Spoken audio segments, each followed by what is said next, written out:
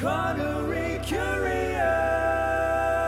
Saga, Last Crusade, You Only Live Twice, and the Anderson Tapes, Murder on the Orient Express.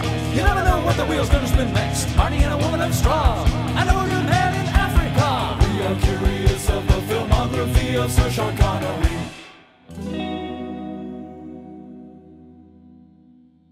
Mario Lima. Dylan Titus. Why is my computer like slowing down? What's going on here? Uh-oh. Okay. Well, I think we'll be good. We'll be good. Okay, let's try that again. Let's try it again. Let's try it again. Are we ready to take a blood oath? I think we are. Do you know what a blood oath is? Well, I could do it in Connery accent. I don't know if I do it particularly great. I've cut my hand open the way they do in movies. So if we smear it against each other, like if you cut your hand open and we smear our blood against each other, I'm sure that will have no negative repercussions whatsoever. Yeah. I think that's a good place to start it. Let's take our blood oath, huh? Mario Lima. Perfect. Dylan Titus, what's going on, brother? Oh, not much. I just got back from a small Christmas concert by my sister has joined the local choir, and they did their Christmas concert. And it blew my goddamn mind because they did a version of the 12 Days of Christmas where each day of Christmas was a different like musical time period. So the first section, the first day of Christmas was Gregorian chant, and the 12th day of Christmas was like 60s Americana. What? Yeah. It's like completely different. Yeah. It was a trip. I think the 8th day of Christmas was Ride of the Valkyries. Really? It was phenomenal. I gotta say, wow. That's if they do another one, I want to see it. Jeez. So an hour well spent. And now I'm here sitting at my computer, adjusting my levels. And how are you, Mario? I'm doing well. Long day of editing and working on stuff. And, of course, watching this film, I kind of, like, watch it in two parts. It's not that long of a film, but, like, I was like, let me put 1 hour down. I got some work done. Finished the second hour just about an hour ago. So, which was good. I feel like I need a little bit of processing and halfway through this film. Marination time. Yeah, of course, this is Connery Curious. You guys know every week we get together here to talk about a Connery film, but we're not alone this time, Dylan. No. Who has slipped their way into the Connery Zoom call here? Why don't you introduce yourself, friend? So, my name's Ryan Hall. I run Iconic Film Style on Instagram. I've been doing it for, I reckon, overall about 6.5 years. I started off I started off pretty slow, and then I just needed a hobby. Always like movies, like James Bond films, especially were like since I was a kid. I remember my grandparents buying me some VHSs, and it would have been the Connery. I think it's Dr. No and From Rush with Love.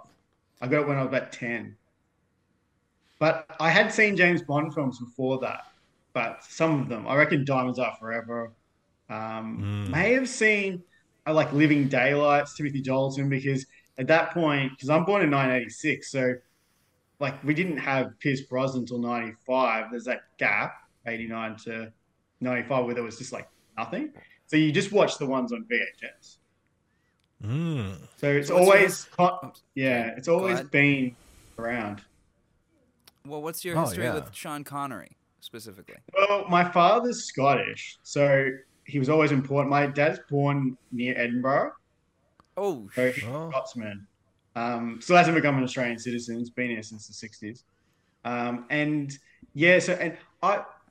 And my grandmother, who we called Oma, which I believe is German, that's what you want to be called, but she's Scottish. She hung out a lot in Edinburgh. She's probably she was 3 years older than Connery, but I believe she actually knew, from what she said, she knew Connery's mum. What? Back in the Really? day. Yeah. Really? And she actually used to make comments about Connery. I don't know if she knew Connery, because he probably got he was in wasn't he in like the Merchant Navy, and he was he? Yeah. I think he left pretty early from home. So I don't think she knew Connery specifically, but she knew his mum, and she always used to say Connery's cradle as a baby was just a drawer. They just put him in a drawer. Oh, Like an open yes, drawer. I had An read open that. drawer with a blanket, and that's how poor they were. That was just trying to tell me as a kid. That's how Wow. poor Connery's family was. Wow. Well, we actually just covered, I think now a few months, 2 months at least now, we actually had a documentary Sean Connery's about Edinburgh. about Edinburgh, where he Yeah. kind of showed where he went to school and all that. But it was mostly like a tourist thing where it's like, Yeah. this is come down to Edinburgh. It was done He for really Scottish want Airlines. people. Scottish Airlines it was, so it played on planes, I guess, and airports and stuff. But yeah, it was interesting to see like a little glimpse into his younger life. Like that's what I'm more Connery curious about. Is just like what was he like before? And we cover a lot of his younger films too. And, Yeah. 'Cause you did Frightened City. I haven't seen that yet. I've got a copy. I haven't watched it yet, Oh, give it a watch. but I'm It's a planning good on. one. I'm going to listen to your podcast on it. But yeah, that's a pretty early one. That's before he was Bond.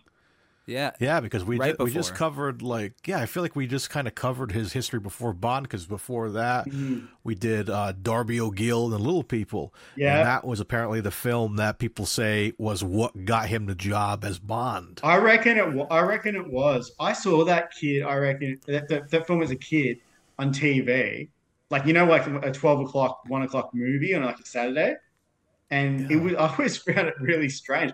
I already knew that Sean Connery was James Bond, and he's singing in it. I always thought that Yeah. was bizarre. As a kid, I was like, "Oh my god, We've had a Connery's number singing." of Connery singing at this point.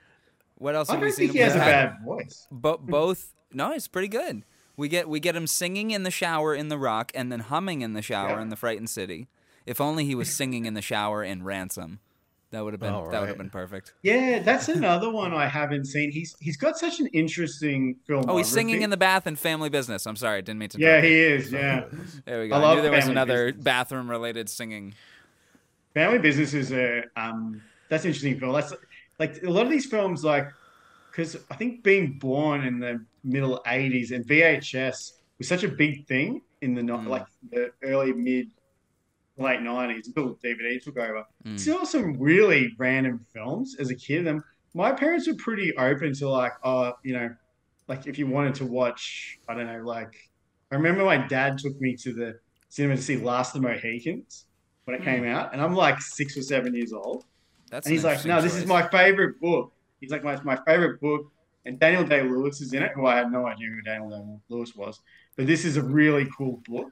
They took me to see that. And I remember him having to like shield my eyes when it's like some of the violent scenes. But yeah, it's an interesting time looking back now. And I've got young kids too.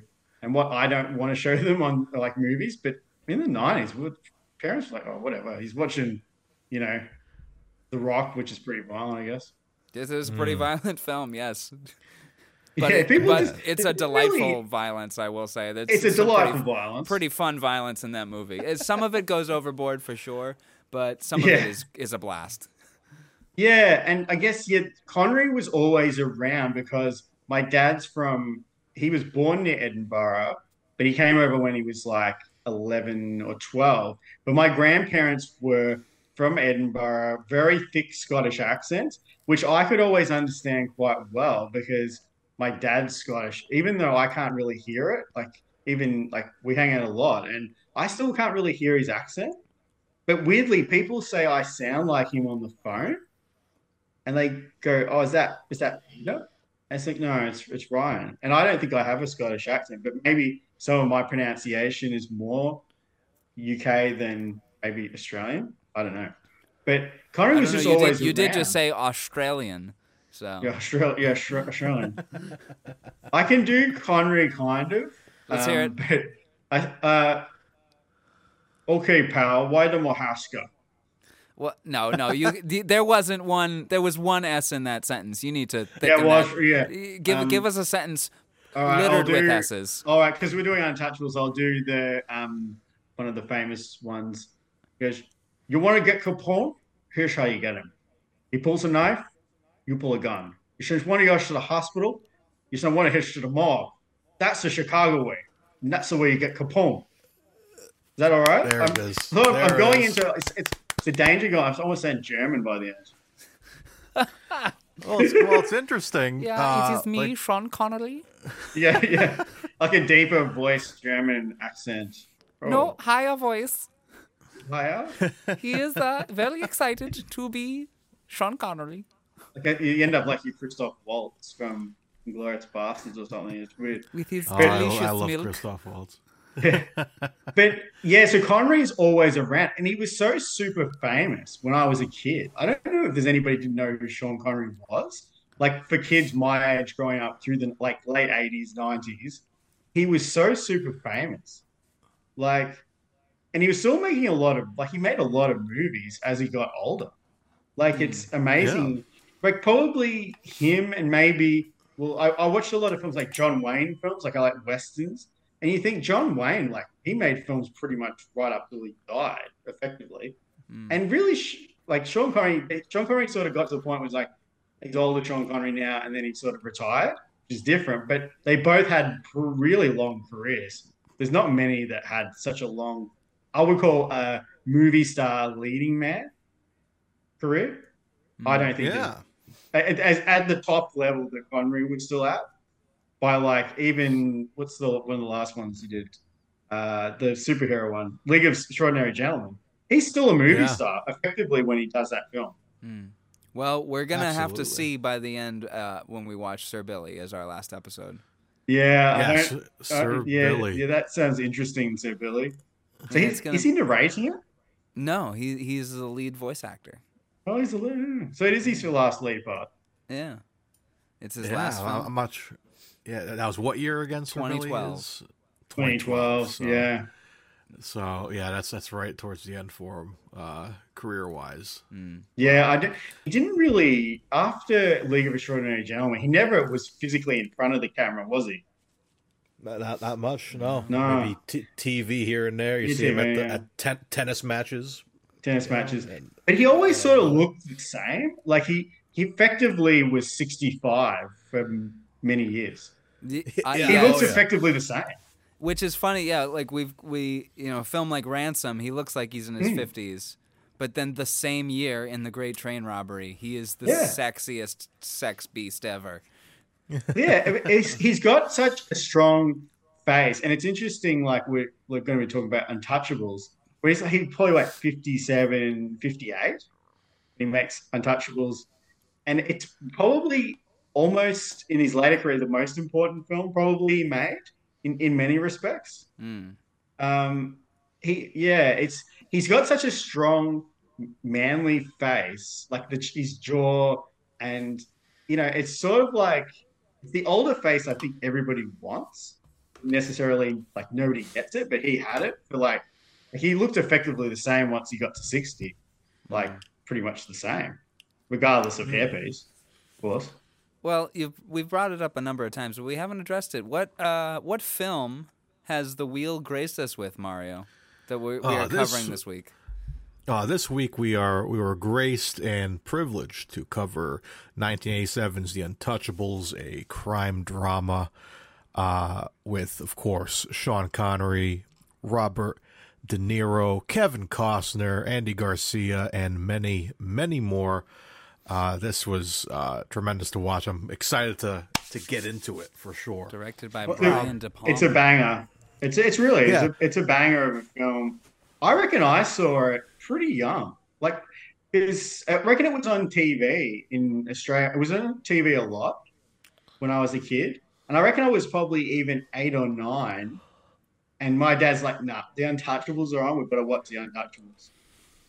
It's just such a good movie. I guess it's an action crime film. And it's like directed by Brian De Palma. So you talk all day about Brian De Palma as well. I mean, but it's such an important film for him. And then Kevin Costner, like, it really made Kevin Costner a movie star more than anything in my opinion. Oh yeah, he's tremendous in this. But yeah, so let's get into the wiki plot here, Dylan. We'll start discussing trailer voice.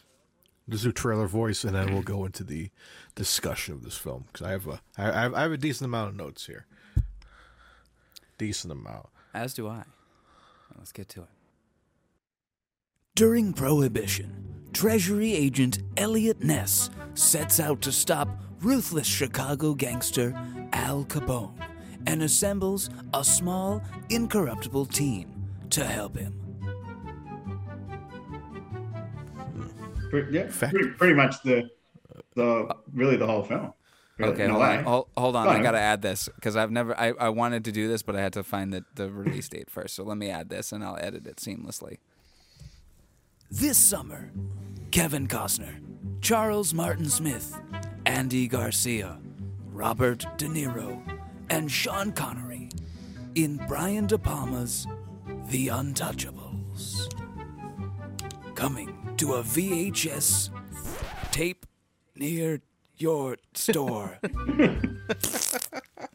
And then cue the starting theme with was it Ennio Morricone,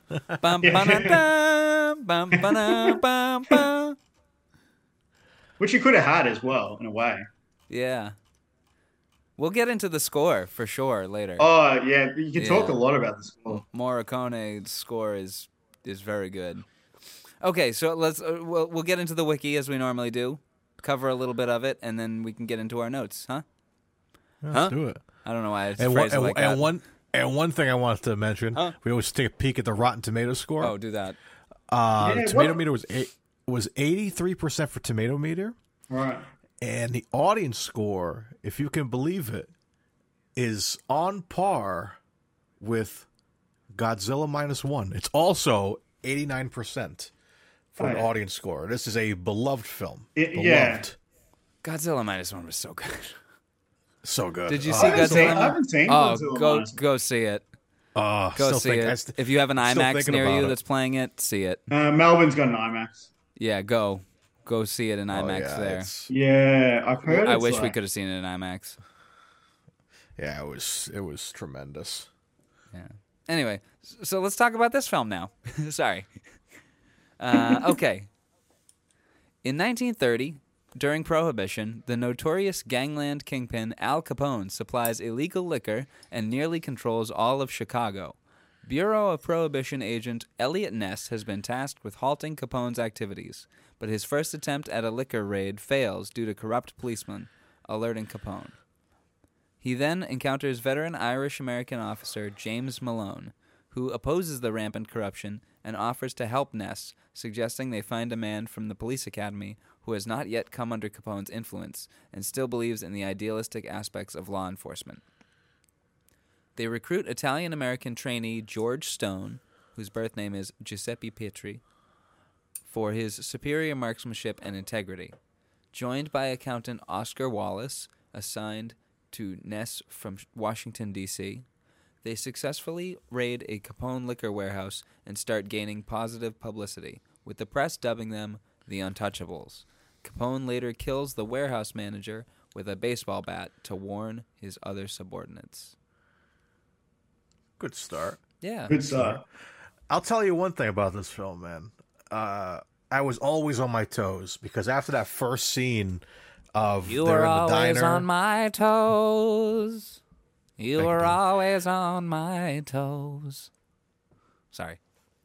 Thank you. The scene in the diner when the guy's taking off and the little girl's like, "Sir, you forgot my your God. case," Yeah. and she explodes. That I'm was like, "Oh my god!" fucking tense. Every time I Yeah. saw somebody with a suitcase, I'm like, it's gonna explode. It's gonna explode. Like I was like always on my toes for something up until like even the scene of Connery we'll talk about movies later. and exploding suitcases, huh? Yeah, right. That's the gadget for this movie. And Ron Yeah. is Those right. exploding cases. Yes. But yeah, so I thought that was extremely shocking, positively shocking. And yeah, always on my toes for every single scene. We'll talk about like later on, you kind of like where Connery's character ends up towards the end and all that. But yeah, it's very, very. Yeah. It's the open like the whole film. It's got like these tense, suspenseful scenes, which is Brian De Palma like was famous for that. But it's all through the film. Like some of the older films have like one or two scenes like that, but it seems to be there's a lot of tense. It's like you're waiting. What's going to happen? Don't know what's going to happen. Well, Oh my God. my first note is that De Palma's directing and his world that he creates, it feels so surreal. Mm, You know what I mean? It's like a dream. The whole movie feels it like a is. dream. Like a fever dream, but not like a trippy fever dream, just a dream. You know what I mean? Like it doesn't feel Yeah, I can too. Yeah. real. It feels. I mean, obviously, most of this film is not historically accurate at all. No.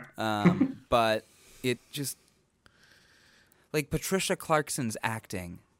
She's very good in this film, but she's very dreamlike. You know what I mean? Yeah. And when Yeah. Costner's around her, it becomes dreamlike. And then that long tracking shot at the beginning of the film through the city square that enters the diner, Mm. that it feels surreal. It feels like a dream, you know? Yeah. There's definitely a surreal quality. It's like a bit like almost like a fantasy film in a way because it's, as you said, it's not historically accurate at all. Mm. Yes, there was the Untouchables unit. They did a lot of great work apparently in trying to get rid of Capone or at least stop him from, doing all these activities. But it wasn't like it was in the film. But that's the best thing about it. It's just like taking something essentially that's historical and just making it like sort of in a way like a more serious Ocean's 11. It's probably the best comparison because that was an Yeah. older subject turned Uh, into. It's like Ocean 11, almost Avengers, Marvel's Yeah, Avengers. It's more like like a a bit team, Marvel. Yeah, something a like team that. coming Yeah, together, I take down didn't- the villain. I feel, yeah, I agree with Mario more on that rather than the Oceans comparison because that I feel is more reserved for like the Great Train Robbery. That felt like an Oceans film. Yeah, actually, no, you're probably Like an it's probably Oceans meets closer. Mission Impossible film. Yeah, but yeah, taking some because there was the TV series, which I've never seen the TV series. No, I was reading about it. It had 4 seasons. Yeah, Robert Wow. Stack, who I've seen in some old movies, and I think he was in one of the aeroplane. He was in the aeroplane, I think, one of those comedy films. Ah. I think he was in one of those, like a small part. What was his name? And Robert Stack. So he was a very like serious, square-jawed actor. He was in a few films in the 50s and 60s, and then he sort of went into Untouchables and essentially probably was more TV actor. Oh, he's Captain um, Rex in Airplane. That's right. He's Captain Rex. Yeah, he's in Airplane, which is like um, doing like sort of like Leslie Nielsen's doing like really deadpan humor. Yeah. But I never seen the TV show. Apparently, it was quite good. Had Walter Winchell actually doing the narration, who was doing radio stuff in Al Capone's era.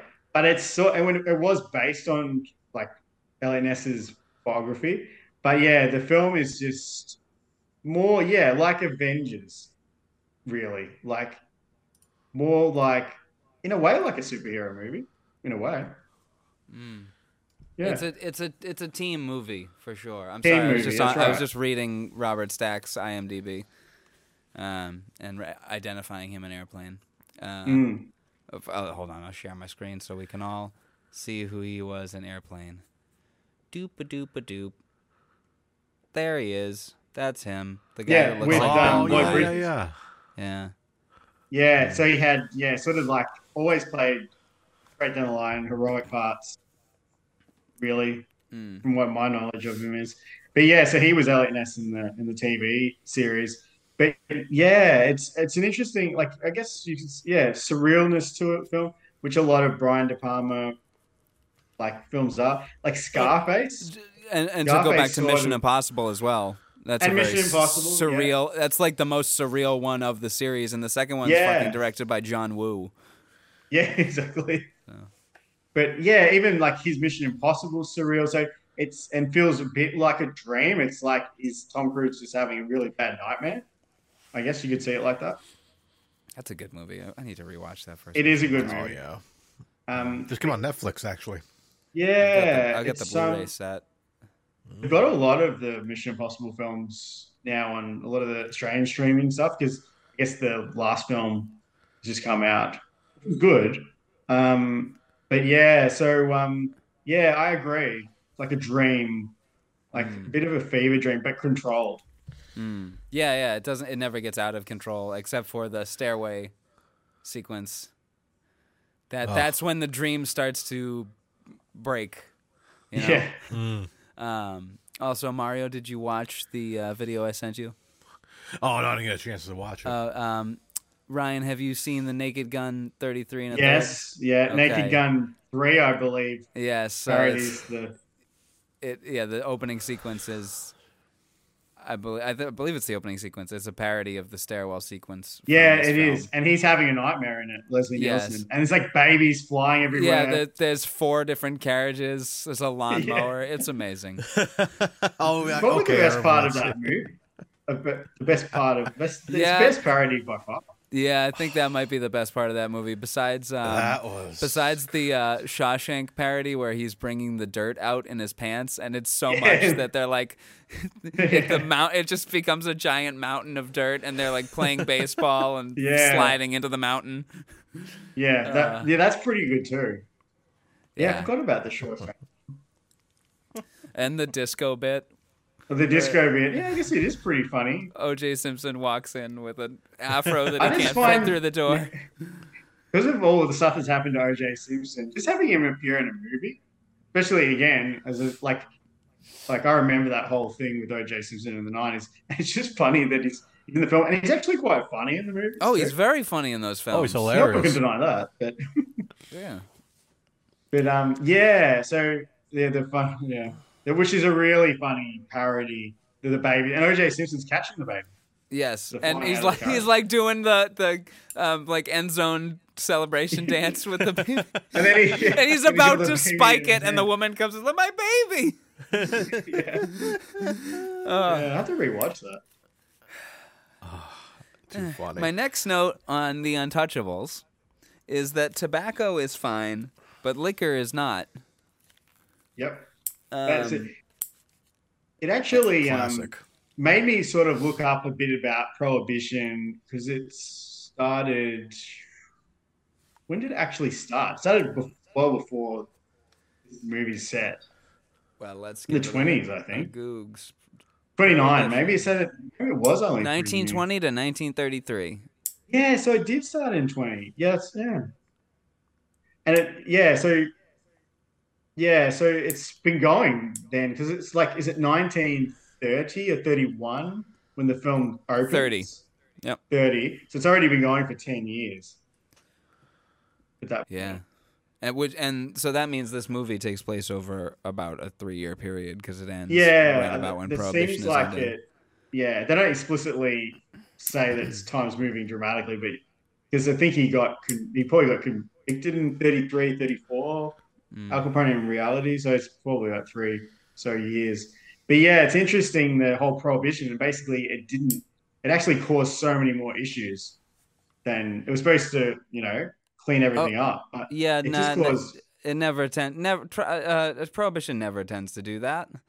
No, Prohibition of any substance. But it's like there's more alcoholics during Prohibition than any other time in American history. So it was like the huge crime, and suddenly the mafia were able to get more control just in general. So it's this cool, interesting era, and I think that's why the film doesn't really date. It's why you can chuck it on, and because it's set in 1930 with period clothes, and it doesn't really date. That's what I think every time I've seen it. And it's a very specific era, and it's just kind of comfy. Actually, I will say this. Yeah, there was some comfort to a lot of the locations. The costumes, the vehicles. Giorgio Armani. Did we see that in the credits? Armani did the wardrobe. I believe he did all the wardrobe for every character except Connery. I think Connery got some Armani clothes, and he was like, "No, my character's a beat cop. He says he's poor. He's not going to be wearing like custom-made suits." I like the outfit he's wearing in his apartment, where he's just buttoned up right to the very top. Yeah, like he's just at come home from work. Yeah, I can't imagine. I can't imagine going top button at home. Yeah, I think that was an '80s trend. Yeah, maybe that's why that is in the Yeah, you film. see it like Tom Cruise in Rain Man. He doesn't wear ties, and he's got the top button, just done up. Now, And he's like wearing suits, jackets. He's like this all the time. But yeah, it's apparently Connery was like, no, like this is basically, I look too good for my character. Like, it's true. He actually looks the clothes that he wears, like he wears like more like a corduroy jacket and the vests, and then He looks like a grandpa, basically. yeah, and with the flat I'm looking cap. at the- I like the flat cap. Oh, I love the flat. He wears that quite a bit too. I feel like Yeah. I almost felt like he just wore his own wardrobe he on this probably did. Some of it may have been because some of the pants he was wearing, like these grey flannel pants, he probably had them. Well, I in was his reading. closet. Yeah. I was reading through the IMDb trivia, which can be done by anybody, but there's one Yeah. along the lines of he just showed up from a game of golf and didn't Yep. even bother changing, and he's like, "I'm just going to film this." Yeah, but like apparently top half he was Malone, and bottom half he had his golf pants, or probably check golf pants, golf shoes, and he'd either come directly from golf, or he would get the scenes done quick enough so he could shoot off. I found it here. Sir Yeah, Sean Connery it's turned up to true. shoot in his golf clothes. They did a close-up, and Sean was dismissed for the day. Andy Garcia and Charles Martin Smith grabbed him after the scene and said, "That was very clever of you. You just got back from golf, turn up for 5 minutes, and do your scene, and that's it." Connery turned to them and said, "This was not my first barbecue." Nice. Don't you mean rodeo? Nice. No, I'm very hungry. He's Where's the introduced closest in his barbecue? full. Yeah, he's introduced in his full like police uniform. Yeah, and he looks good. Oh, Does look good. I love him in the cop uniform. It's dope. Just after, well, of course, the scene just after it is like, Elliot Ness. He thinks he's going to get this big bust and he's going to make a big debut. You know, just come to Chicago, and it just absolutely gets shit on. Which is great to have him. Have us talk about that scene of him as a cop, because that is our first Connery appearance in this film. What do you I got? have marked down at 17 minutes 11 seconds. Oh, I've got it Yeah, at so it's- 17 minutes because Ooh. when I realized You that was you him count- on the beat, You on count the far shot. Yeah, when I realized that was him on the bridge, I'm like, okay, I'm gonna Yeah. count it. I counted him passing and like turning around and saying, "What are you doing now?" Whatever. And I've got his- that's what I counted. I've got his first line here. Yeah, he comes like because they had the poor little girl, which is hard to watch. Like I've got that's brutal. a half-year-old daughter, and she gets blown, and like seeing a little girl get blown up, pretty rough. And then he's Here we go. Elliot Here's Ness his has first come to line. town. Now, Yeah. what do you think you're doing? Costner just like he's got the Giving him note from shit his for wife. littering. Sorry. Yeah, because Costner got the note from his wife, and which he read before he goes in to do the bust in the big like shovel. What kind of truck? That big truck? Like That burst through thing the was door? it was the I love dragon that from truck. Doctor No. Yeah, it was Yeah. like with the. I was like, "What are they gonna do with that thing?" And they I think it's a bust the door snowplow open. type truck. Yeah, it was Yeah. definitely a snowplow, but it looked like it had like some kind of like covering too, in case they got shot at her or something. Yeah, it was like a tank. yeah, that's it was that's like a right. tank. Yeah, It was and cool. and he invites the photographer in from the paper, and it's like, yeah, we're gonna crack this box open. I and loved there'll that be booze moment. in there. It's umbrellas. It's trying like That those was little pretty tiny funny. umbrellas. For a split second, I thought it was a giant cucumber because the way it looks. Oh, yeah. It's like Which even would be what the hell is pretty that more- thing? Well, Just at embarrassing. first he starts pulling out like the handle of the umbrella, which I thought was Yeah. the top of a bottle. Me too. Yeah. Like he would pull out a Yeah. green bottle of wine or something. Yeah, I think they specifically picked it because it looks like a champagne bottle. Maybe Yes, maybe yeah. it's like smuggled French champagne. Yeah. Like, 'cause- yeah, French and Canadian champagne. then French book could have been. Yeah. I think I was think- fully expecting maple syrup or something. Yeah, maple I was like, what are they going to pull Yeah, out? why here? was it A like cucumber Asian would have umbrellas? just as would be probably even more embarrassing because he's just standing there as like giant cucumbers, like, And it'd be rotted because that's It'd an be rotted, it's impractical like being- impractical way to ship cucumbers. And Costner's so like Costner is an actor. I think he never used to get credit as an actor back when he was younger. He sort of got more credit as he's gotten older, but he's just standing there and he's like this look on his of disbelief. It's Yeah. like this is the last thing I expected He's to be so pulling out of deadpan this in this box. film. Yeah, he is. I think his performance, we could talk about him separately, but Yeah. it is great. Oh, He has I a like it. journey. Yeah. Yeah, I like it because I've always been a fan of Kevin Costner because like when was growing up, of that like group of actors, you had your Kevin Costner, your Mel Gibsons, I guess Richard Gere to a certain degree, but more Costner and Gibson were probably the two biggest of their age group. Maybe John Travolta, he had that big like he was pretty big, but Costner and Mel Gibson when I was a kid were the two biggest. They're roughly the same age. They're both around my dad's age. My dad's born in 54, 1954. You've got Costner's 55. You've got Gibson's 56. Travolta's 1954. Denzel Washington, 1954. They're all pretty much roughly the same age. Hmm. And then, yeah, so, but he's got a journey. I like the journey of Elliot Ness. He has the big journey as a character. Mm. I could have when you brought up Mel Gibson, I could Yeah. see Mel Gibson in the role of Elliot Ness. Strangely, Well, I think he was offered it, and I don't think he could do it because of Lethal Weapon 1. hmm.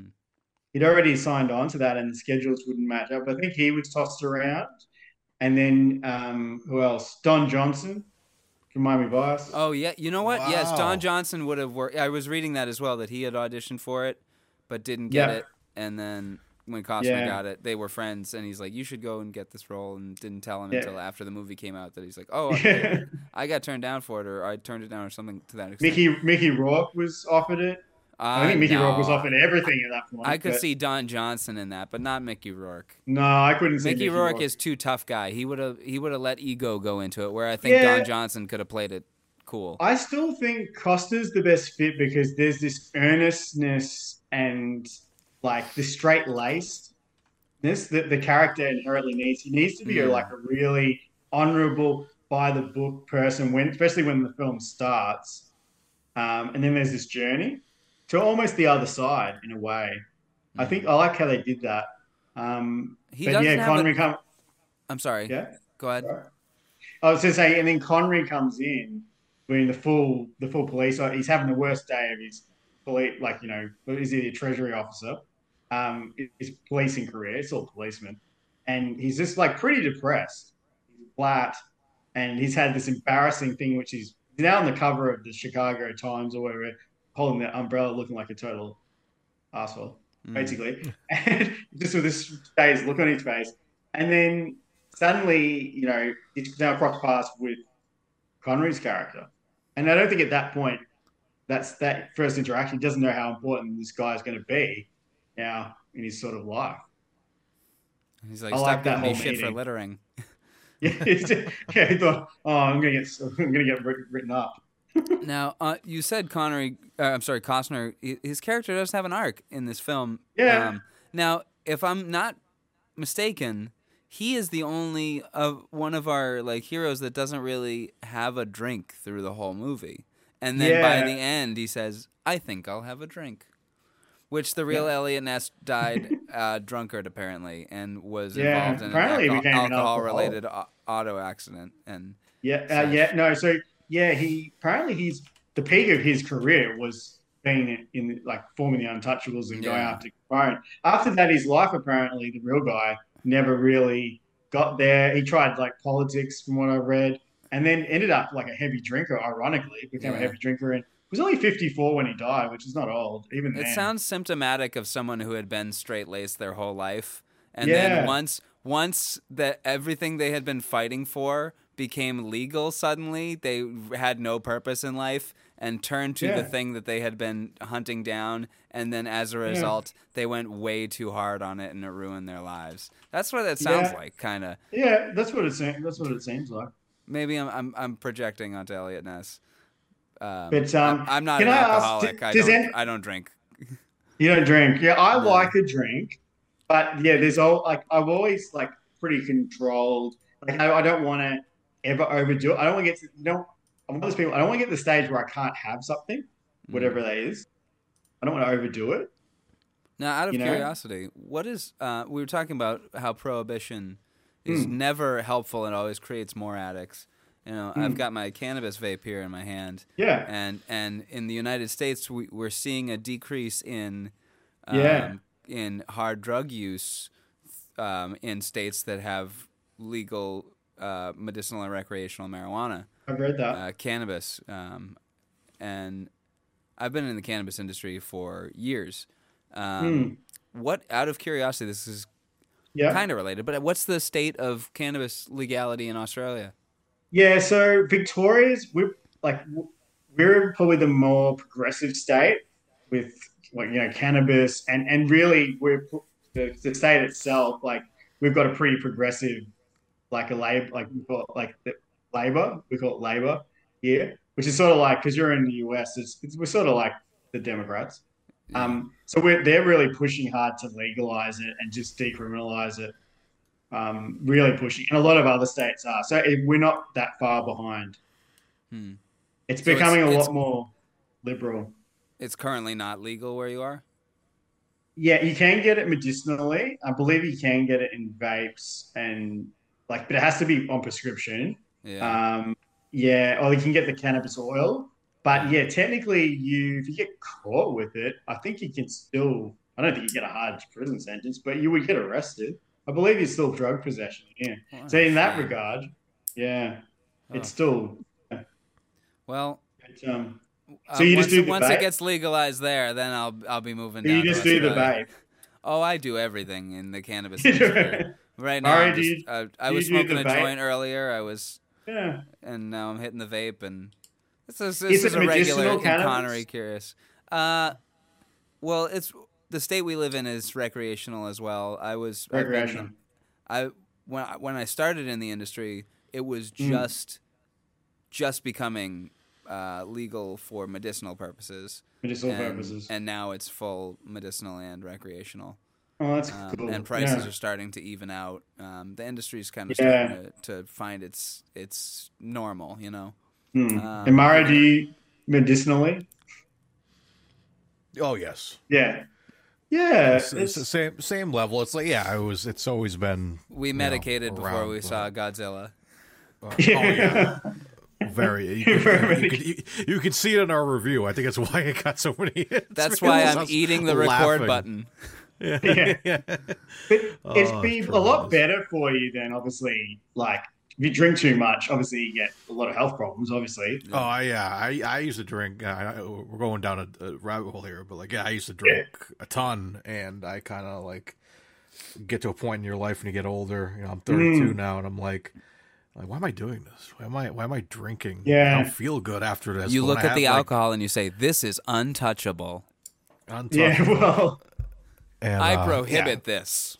Yeah, I drink as I said, I had a couple of scotches when I was watching Untouchables. Number one because I'm watching a Connery movie, so scotch and apparently Connery was a pretty big scotch aficionado himself. But I never want to overdo. I don't want to overdo it. I don't want to get to the point where, as Billy Connolly, you know who Billy Connolly is, the Scottish comedian.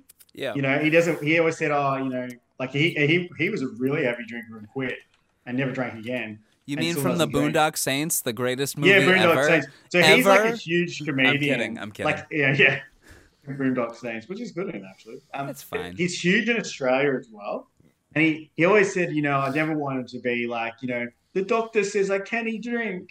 He never would. A lot of people, and Michael Caine, I've read, they don't want to get to that point where you cannot have it. If you have another drop, you're going to drop dead. Yeah, I don't want to. I want to enjoy it, but without, You said Michael Caine was at that level? Yeah, Michael Caine apparently in the late 60s. You're saying of Michael Caine sounded exactly like Michael Caine. Say Michael Caine. Michael Caine. Oh my God, that's pretty good. Yeah, the best thing is to understate Michael Caine's accent. I think because a lot of people go too far when they do a Michael Caine impersonation, and they go, "What's the what do you call the Italian god? Got to blow the bloody doors off." Could go in the supposed to blow the bloody doors off. But really, he's got a I mean, in that film, he's more Cockney, but he's actually got a lot softer accent than what people, Oh, and a yeah. softer voice. He's got quite a soft voice. Especially when he got older. Yeah, you see him in the Batman movies. Yeah, Batman Especially- movies. yeah. Especially when I make All love that. to him. He's got a very soft voice. He was a good-looking Dylan, man. back I'm in the day. Michael There's no Caine. doubt about that. I'm Michael Caine, and I'm coming. Yeah. Oh my God. He had Anyway, nice, this the is fun. nice golden sort of wavy hair. Oh, he's Alfie, obviously. But Yeah. but yeah. So Reminds me of another delightful person with beautiful golden wavy hair. What? No. Anyway, Oh, yourself? yes. You've got a good head of hair. I think Connery would thank have you. wanted some of that hair. Oh, thank you. Well, he kind of had one. I had a head of hair like this in The Rock. Oh, I The got a Rock, yeah, haircut yeah, the yeah, other it's day, cool. so I wanted, like, I mean, I always have short hair, but I wanted it short back and sides, like, Kevin Costner. To me, Kevin Costner's hair, to me, it always looked strange when he had long hair. It's like he looks better with short hair. To me, Yes, I agree Costner with is that. short hair. I agree with that. yeah. His long Yeah. hair looks are weird. But then again, some people don't like him with I don't know if it's in The Bodyguard. He has like the Steve McQueen cropped, the Caesar cut. And a lot of people at the time were like expecting him to have like Dancing with Wolves hair or like Prince of Thieves, which is He weird can't be a itself. bodyguard with long hair. Well, It's gonna no, get in your way. Well, Steve McQueen was supposed to be in the original Bodyguard, so he was actually inspired by that look and the Caesar cut thing. Huh. But oh yeah, we better get back to Yeah, let's get back Untouchables. to Untouchables. But you're I've talking got- about Elliot Ness doesn't Well- take a drink the whole way through. Yeah, and then by the end, he's like, "I'll consider having a drink." And anyway, Yeah. so we got to Connery's first line. Now I'm going to whittle away my notes here right up until that. So you talked about the photographer. That photographer is deaf and dumb, like dumb as in stupid, but deaf as in how could they jump like down into an alleyway and sneak up on that guy, clip clopping the whole way, and doesn't hear them? What is he just fiddling with his camera the whole time? Anyway. Then it starts to feel like Tim Burton's 1989 Batman. Ooh, I have a Batman note later. Okay. Yeah, there is similarities. The style. The style is very much drawn from that 1930s gangster aesthetic. Then Connery is on the bridge and he's looking at the paper. How did that paper get printed so fast? Didn't that raid just happen that night? Yeah, that Daily doesn't. Bugle. Yeah, continuity. Yeah, actually, it's funny you say that. I thought, geez, he got the paper out real quick with his photo on the front. Yeah.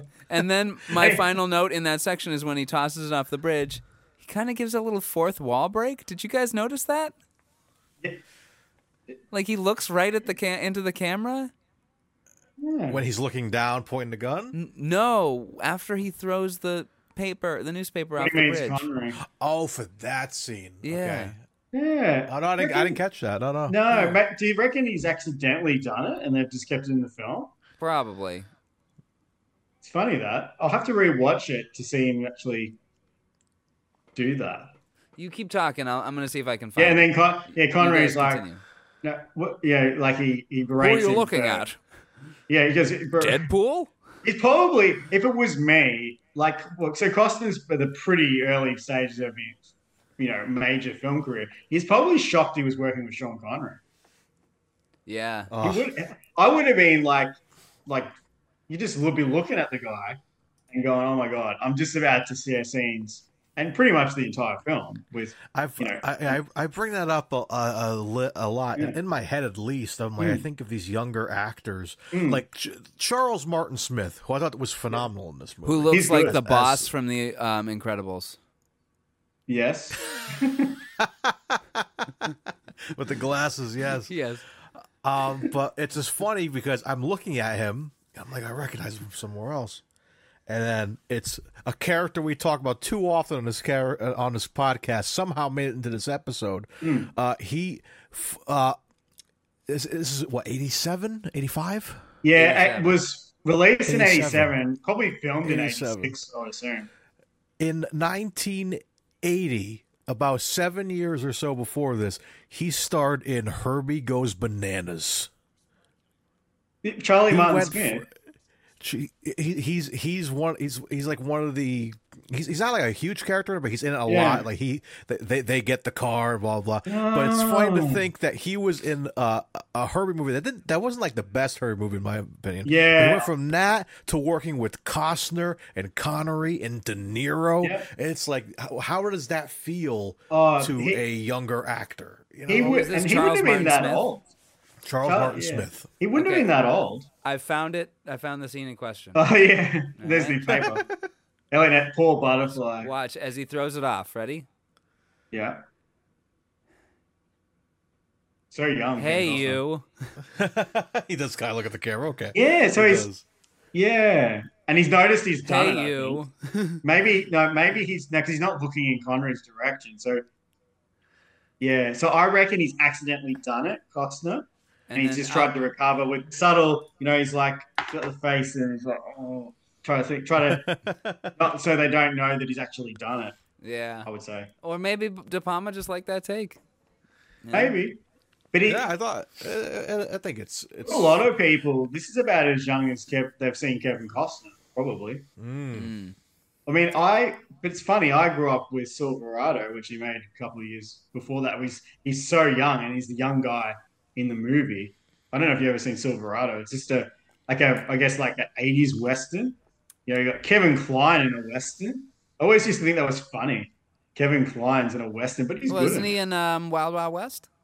Yeah, well, he was. That was years up. And then, but see, I always knew Kevin Kline like from the '90s, like Dave. You know that movie Dave where he becomes president, takes the place of the president. You ever seen it? If you haven't seen it, it's an Ivan Reitman movie, and it's really good, really funny, and he's just like so charismatic and charming in it. And he's a guy who looks like the president, takes his place for like one gig to help out the president, and then the president has a stroke, so he becomes president.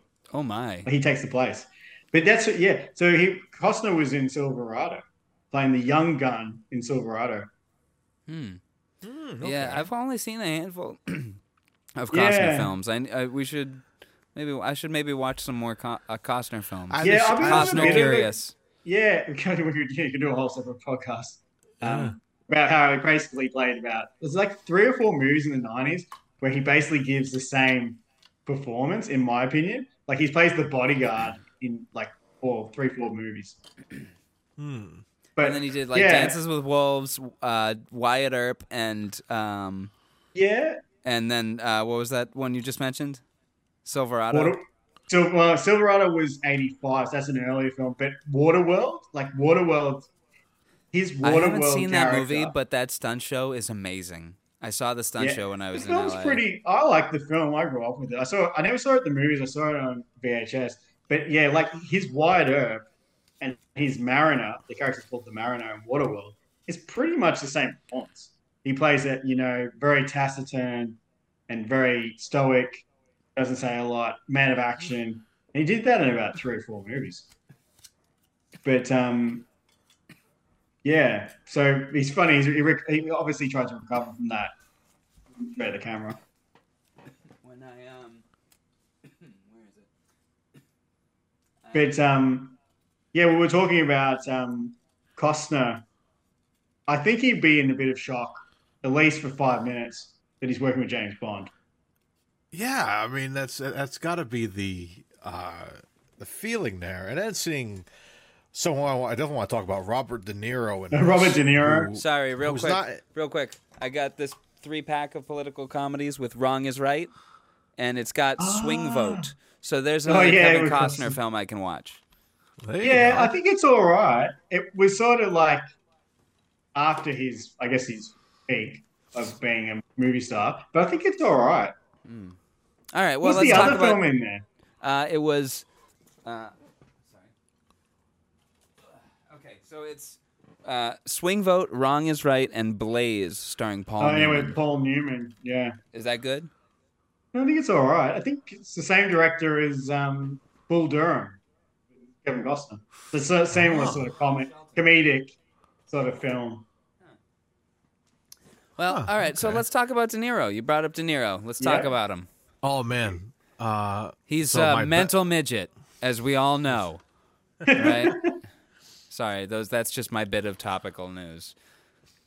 Robert De Niro's fucking but how awesome. tall is Robert De Niro? I think is he 5'9" or 5'10"? Like he's Oh not, no! I was just quoting a terrible human being.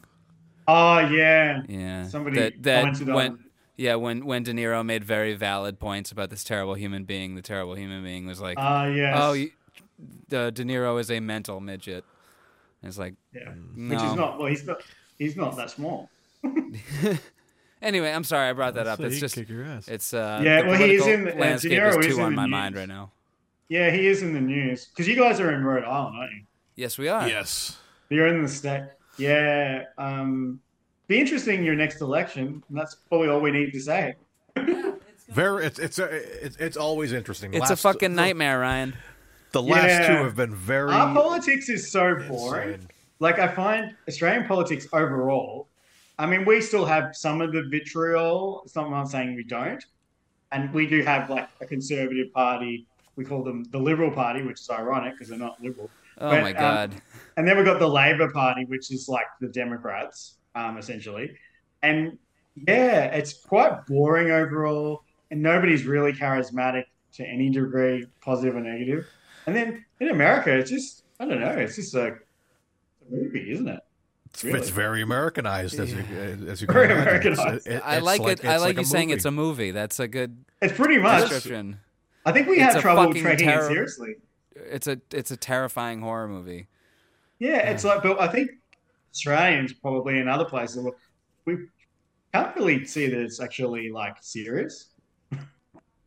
Wait, say that But again. it is. It's deadly serious. But Oh, yeah, it's it's- horribly but serious. I reckon we have trouble just comprehending it, really. But anyway, I have a Yeah, that feeling. was we were like that too. I think for the first 6 months that he who should not be named was elected, I was like, this is not real. This is no way. This is no way. But who's next? Freaking Stone Cold Steve Austin, Hulk Hogan. Like, who else is going to be president? You know what I mean?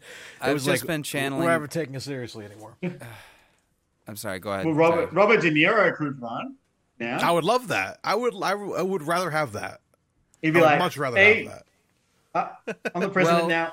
Listen, like He always smiles. just It would be He the same smiles hand with movements. no teeth. Yeah, he, He smiles does. with no teeth. you know. Yeah. Biden, are you trying to milk me? Are you trying to milk me, Biden? That's good. I like being milked by you, Biden. You're a good president comparatively. But well, ironically, I thought recently that De Niro's portrayal, it's an iconic portrayal of Al Capone, reminded me of one of your former presidents. Yes. Okay, that was what I was gonna bring up. Yeah, When it's I feel like he who should not be named, which we we're should not going to just. name him. I think that's a bad thing because in that Harry Potter universe, Yeah, I know. that's a bad thing to not name Voldemort, right? You know what I mean? Like it gives him Yeah. more power by it. So Drumpf, let's call him Drumpf, There you go. Yeah. because it sounds like a big old pile of poop. Yep. I think he's like channeling De Niro's performance of Possibly. Capone. Like that's what He's it a- felt like. Like, Yeah. oh, this guy has wronged me in some way, some small way that I totally deserve. I want him Yeah. dead. I want his family dead. He lives Yeah. like dirt. You know? Yeah. And he's like, Well, but the whole opening of De Niro introducing Al Capone, where he's on the bar, as Mario said, like a lot of people have seen that on YouTube and TikTok, and he's getting shaven, and he gets the tiniest little cut. But for a second, you think he's going to kill the poor barber. He looks at him like, "I'm going to kill you," And then he Well, quickly you know. forgives him. and then he forgives him. But did he just forgive him because the press are there? Maybe. I think it's because he doesn't want to resort to violence unless he absolutely has to. Yeah, because then later on we see him like Beat a with man that to death. baseball bat. I'm like, Yeah. he's going to use that bat in a second, and then sure enough, boom, there it is. No press there, you know. So it was Yeah. like It's a a cover up. It's a really great performance. he's probably chewing the scenery a bit. Oh, but 100%. Yes, But he's chewing the controlled. scenery. If we'll get into this now on De Niro's performance, I actually didn't really like De Niro all that much in this film. thought he was too over the top. He's hamming it up in this movie. I reckon he's been told to, though. For sure. I was reading the trivia. Again, IMDb trivia could be put by anybody, but apparently he's like, I need to be wearing Capone's silk underwear, like made by the same people, so you got to get that for me. And it's like, we're not going to show you in your underwear. He's like, well, I need to have it. What did you think, Mario? Did you think? I thought he would. He was obviously hammy, but Yeah, I mean, on the same token, you don't see him much in it, but when you do see him, you're like, you want to hang on every word because, one, it's Al Capone, and two, they established that he's very unpredictable and anything could happen. So he's very compelling. But aside from Dump, ooh, that's good. Let's go with that. Dump. That's Dump. Good. But I think a more direct comparison, performance-wise, this was very Colin Farrell in the Batman. Yes, I literally have that in my notes as well. That. I was gonna. That was going to be my next contribution to this. Was the other person who is channeling Al Capone, De Niro's Capone, is Colin Farrell as the Penguin. I reckon completely. Yeah, Colin Farrell would. It's just that. I thought it was Colin such Farrell's a great watched performance, it. and now I'm like, oh, it's not a great performance. He's That's what I'm literally thinking. just I doing De think- Niro as Capone. Yeah, he just. I think he wanted to go with a mobster thing, and he think who's the most notorious mobster of all time? Al Capone, the most notorious performance. I haven't seen many Capone characters, but this is the one I hear a lot about. I'm and interested in Tom Hardy as Capone. Tom Hardy. Yeah, Yes, Tom Hardy. that's the only film that Josh Trank has made since Fantastic Four. Oh, that's right. Yeah, I Yeah, haven't seen was that. He Tom was Hardy good in as that. Al I saw Capone. that. Tom Hardy was really good. He plays like the older Capone. That's where he's his mind's rot with all- syphilis. Yeah, Yeah. Is the film called Capone? Yes. yeah, Capone. Yeah. Yeah, it came out 2020. Yeah, I got to put this on the list. Yeah. It's the It's on only Tubi. film he's done since. Even Colin Farrell, he's got the scars on his face, and he essentially looks like Al Capone. Yeah, The he way does. he's performing it. If you go back to I watched the Batman at least 7 times. I want him since it dead. came out. I want his family dead. Yeah, Yeah, It's- when he's getting handled by Batman and Commissioner Gordon, and he's showing the pictures like, oh, don't show me that, don't show me that. Yeah. He's very De Niro, Yeah, De he Niro. is. That is a really And I'm good like- scene. So yeah, I But- love and that. it shows that like as hard of a criminal as he is, he does have a little humanity where he's like, please don't show me fucking brutal crime shit. Yeah. I don't want to kill people brutally. I just want to do my crime. I'm just having a good time. I Yeah. want to make money, dude. Like, geez, Yeah. I'm on my club. Like it looks like he's pretty much like he's about to throw up. Kind of. that's right. And Yeah, then he but calls him out for obviously- being stupid, and he shows that he's intelligent. He's like, "What? Do you got the conjugation wrong? It's not what I forget what the El Rada Alada is like. No, it would Yeah, be La that's Rada, right. stupid. Yeah, And it's just it contributes a meaningful. yeah. thing They've yeah. definitely with the shaved back hairline and the bulky compared body. to Obviously, a picture of De Niro. yeah, De Niro. That's a very similar. Boop, boop, boop, boop, boop. See a picture of Because De Niro put on weight to look more like Capone, but apparently he's never happy with the amount of weight he put on. Well, But he looks bulky. He looks a lot thicker. Yeah, apparently he was using pillows because he didn't have time to bulk up. Yeah, I would say that, and because That- he honestly, wanted that's the a good picture. roundness. He wanted the roundness in his face that Capone had, because with the receded, Yeah. thinning hair, it gave him more of a rounder look. Yeah. And I It think looked- that's what De They Niro look was so going for. alike. This shot from Yeah. Untouchables looks like Batman just showed up in it's the very courthouse. similar. Or at the opera or whatever. And even though they've changed Colin Farrell's usual nose, and even that nose looks more like De Niro. Really? Yeah. Essentially. Yeah. So yeah. He's obviously that was a touch point for them. Oz the Penguin. Oz the Penguin. Yeah, that's Oswald it. Cobblepot. Yeah, Oz, yeah. Oswald. Yeah. He's look at him, look right there. Look at that. Like that's even the suit, like just the suit he's wearing with, like, Yeah. Oh, it's Very insane. similar. Yeah, as the top third picture there. Right here. That one too, yeah. Oh, Yeah, this that one. one, yeah. This one. Apparently, De Niro tracked down Al Capone's tailors Taylor, yeah, that brought me into the and underwear the fact. underwear, obviously. Yeah, because he went Because to the tailor and had them make yeah, me what you apparently made for Al, and then give me his that's underwear right. too. Because he's a method, like famous method. But apparently, like shoes, like if he gets the right shoes for a character, that really helps him. So he's just that type of actor. Yeah. He's still I doing that apparently. Yeah. I've been telling people I'm a method actor, but they believe me. But they're mishearing me. I'm a meth head actor.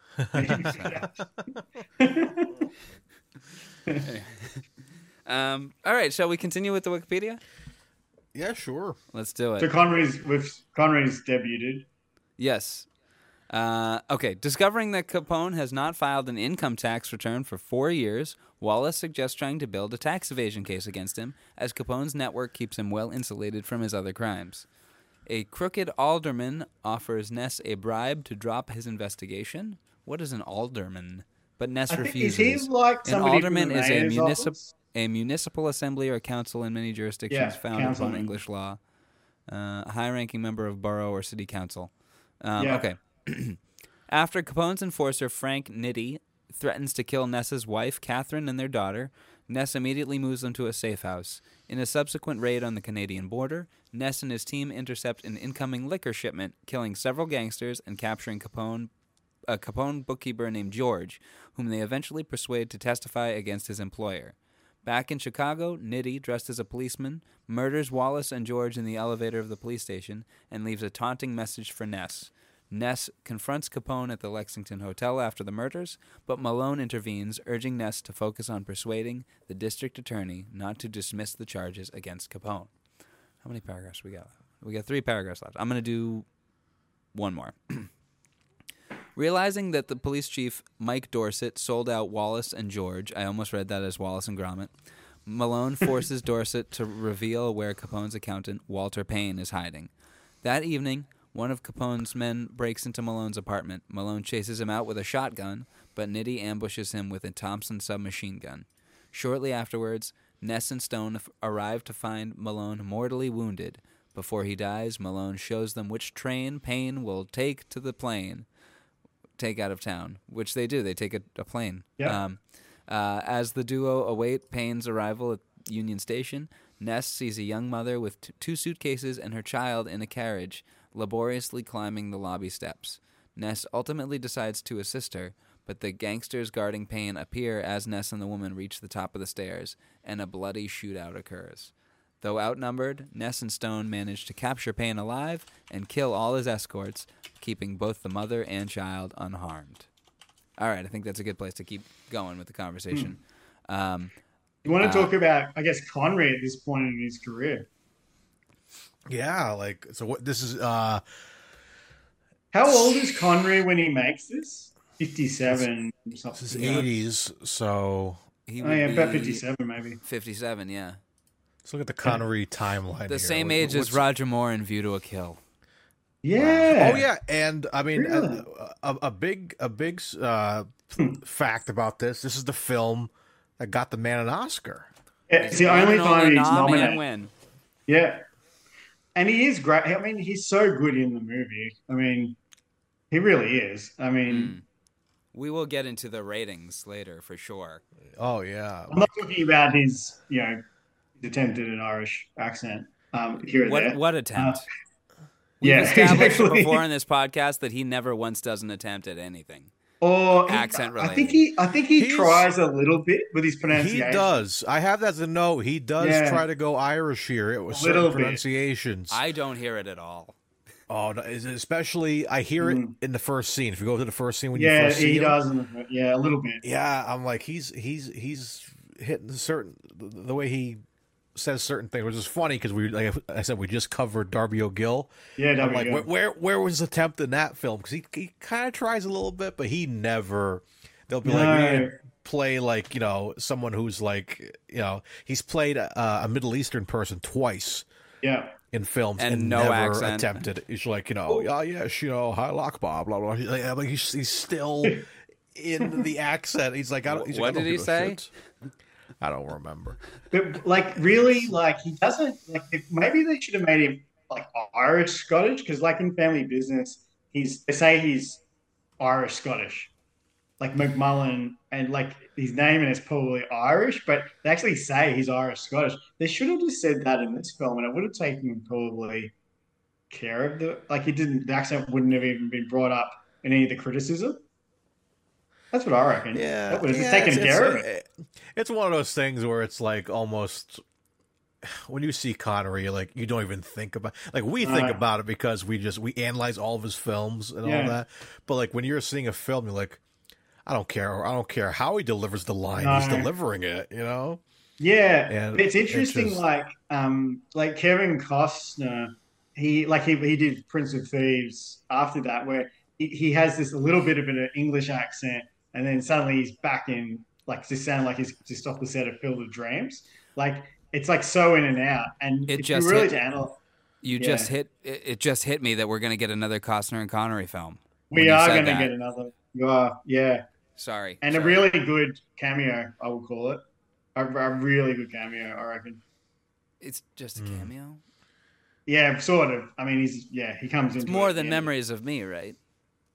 Yeah, I would say a little bit more than that. But 13 not. seconds more.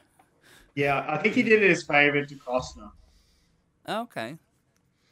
But like Costner, when he tries to do an English, like why did they have Costner do an English accent?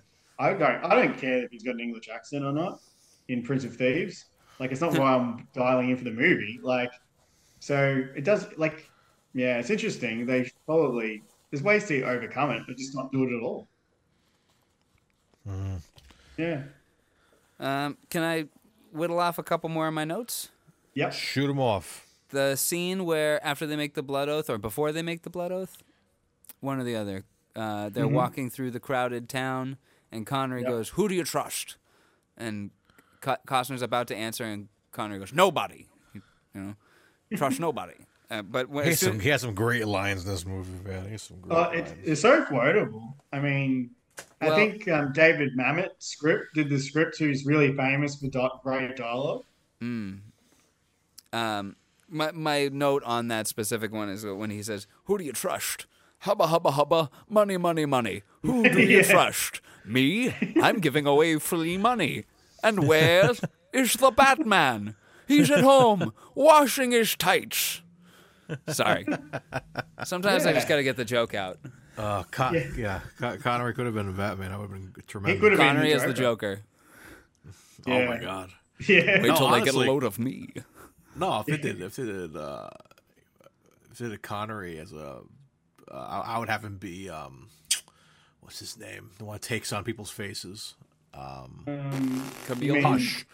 Hush. I want him to be Hush. Hush. But all of his faces are just different Connerys in different movies. Different. No, my name yeah. is my name is Different Hush. beards.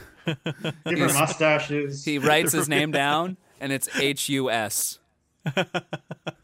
And a really great mustache from Connery in Untouchables. It just the perfect size, and he just looks so good with the mustache. A little bit of grey in there. Yeah. There's a lot of the films we've been hitting have different mustache variations, and this is one of the better. It kind of matches with the Cuba, a little thicker than the Cuba one. Yeah, but it's a good size. I love the one we just did, the Wrong is Right mustache. I love that one. Very Ron Burgundy. He has some great mustache. He does the beard well. The beard is very iconic in indie, but I like the mustache. No hairpiece, obviously. He's balding, and he's 57, and he even makes a reference I'm not the young guy anymore. Ness goes to visit him, where he knows he needs help. He needs somebody connected into the police force, and Connery's trying to talk him out of it a bit, and it's really good. I really like the scene because. Number one, Costner's is humbling himself, saying, "I don't have a massive ego. I need your help." And he's like, "I'm just a poor beat cop." He's really just That's good. doing it. He's just this working class guy, and he's just a beat cop. Why do you need me? Sort of thing. And Connery he actually references the fact that he is not young and he's put on weight. He does look a little bit. I would say a little bit fatter in this movie, but still great, obviously. but it's a wish us senior 10 years and 20 pounds ago. Yeah, I like that line. Yeah. Can So he can really we talk? references the fact that he's older. Can we talk real quick? Because I've got this pulled up Mm. because it's the only Yeah. clear shot I have Yeah. of his Yeah. mustache at the moment. How Mhm. good this shot is. Oh, it's It's he's using a camera technique where he's able to Hmm. keep the foreground in focus, but then Yep. also bring the background into focus. And so you yeah. can see in the middle, it's out of focus. Yeah. It's beautiful. Every time It creates this wonderful effect that Costner isn't even in the shot, but he is. but he And is, it yeah. creates this mystery. You know? Well, because whenever you pull, like, I watched it Friday night, and like I've got not a massive TV, but it's big enough, and it just even seeing it now with the new streaming, which comes through like HD. When you see camera shots like that, you go, just the technique, fantastic. And I liked this shot as well. This looking up shot, beautiful architecture. So, I kind of what other do I? Oh, you're mucking with a G here, pal.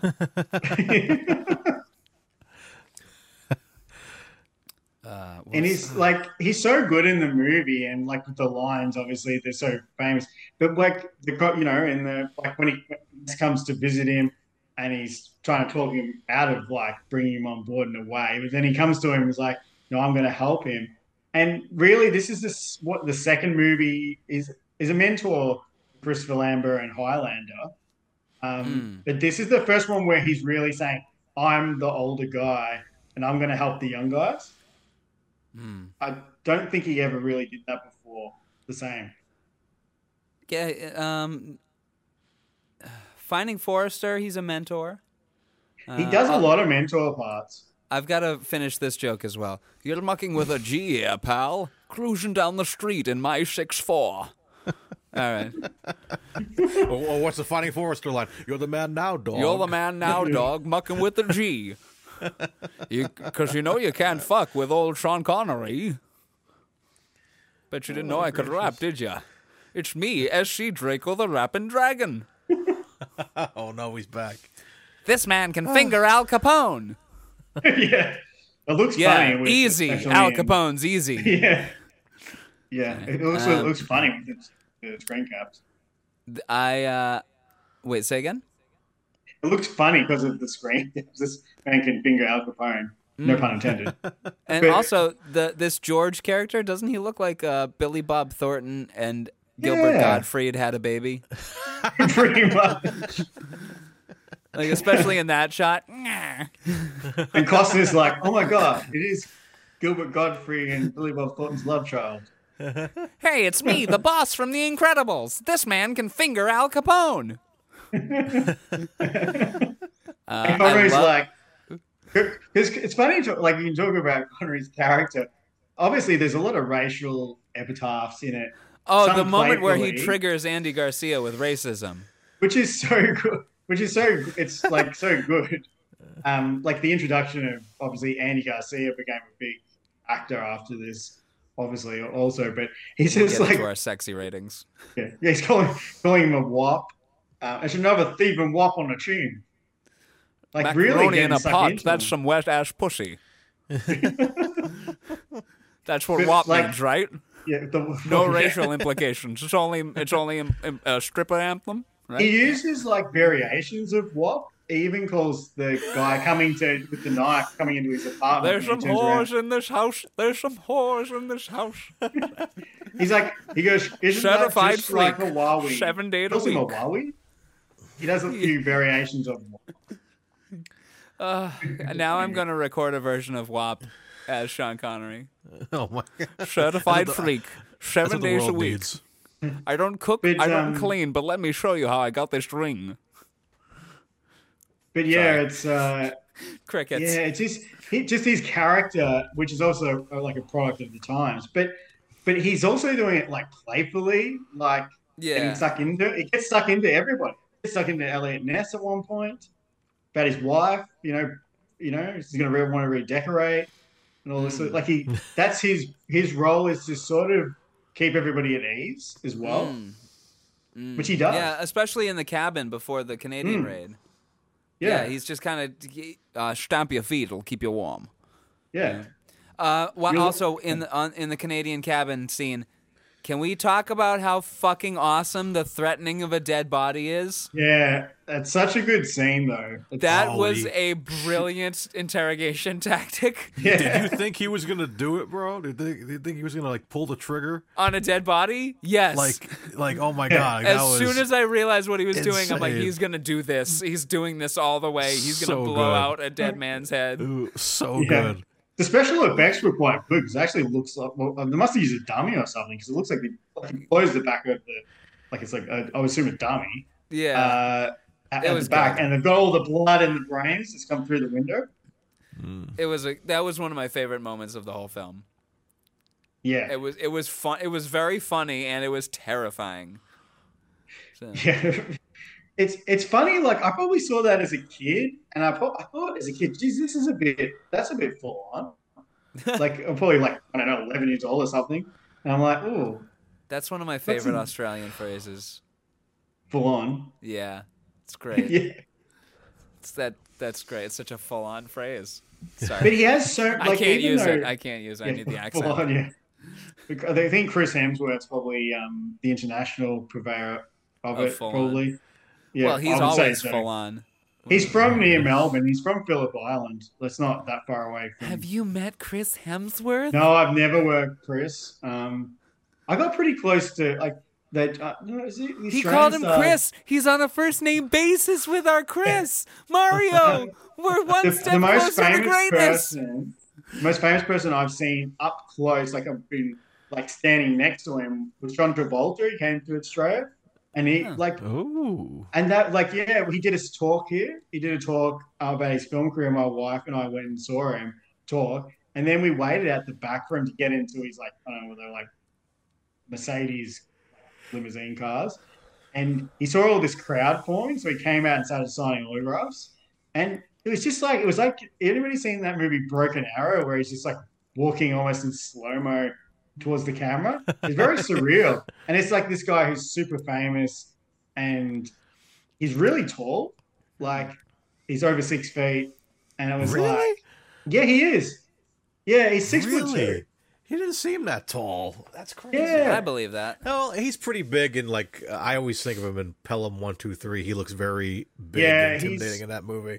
He's over 6 feet. He's probably a fraction taller than Denzel Washington. And and his hair was shaven like off, and he had a beard. But it's just Yeah. like a presence and a charisma, probably like in a way like Sean Connery. Like if you would have met Sean Connery, he just emanated, and he emanates on the screen. He emanates something. But yeah, that's the most famous person I've seen pretty close. Dang. He needs Dang. he needs a comeback. He could do another comeback, I reckon. Who, Travolta? I mean, Travolta. obviously he had his in the '90s, but he Yeah, needs Pulp one Fiction. today with like a Jordan Peele or something. You know, And now he's doing. He's doing commercials as Santa Claus doing the Bee Gees gimmick. Yeah, Paige doing Yeah, Saturday it's Night like- and Fever God of War ripoff. commercials. Yeah, stuff like that. It's like, come on, man! Like, do something. He had I like something interesting. a really big run after Pulp Fiction because he has like Get Shorty, Broken Arrow, Face Off, Michael, the one where he's an angel. Like he had a pretty good run after Pulp Fiction, but yeah, yeah, that scene where he blows the back of the dead guy's head out. That's insane. That's one of my favorite moments of the film. for He's sure. he's as And- dead as Julius Caesar. and you get the moment before where Elliot Ness kills that man, and it's Yeah. the farthest he has gone. He's like, I'm willing to go as far as I need to, Yeah. and this is the farthest he's gone. Yeah, he has to kill this guy face to face, really close, and then he starts to change. I think after that, as most people would, but we can go back to the scene in the church, which is the famous, really quite a famous one, where he goes into the whole, the famous line I said it earlier. You want to know how to get Capone? Here's how you get him. He pulls a knife, you pull a gun. Since one of your hospitals and one is more. It says that's the Chicago way. that's how you, but what are you prepared to do? Like, he's always like, yeah, like it's all great to be Mr. Law and Order, obviously. Um, but these guys don't play that way. He's really trying to tell him, you're going to have to become worse than what they are, which he And- kind of does, really. Yeah. Where and they also, while they don't have a quote unquote license to kill, they are within the law, so Yeah. like there can be a level of forgiveness to what they do. You know what I mean? Like I Seeing don't know. Connery with a Thompson machine gun was pretty cool. It was fucking awesome. Yeah. I really like. Where are you going? On a liquor run. Yeah, Lou. That was good. Okay. Oh, that can wait. That can wait. Eskimo and butterfly, Dad.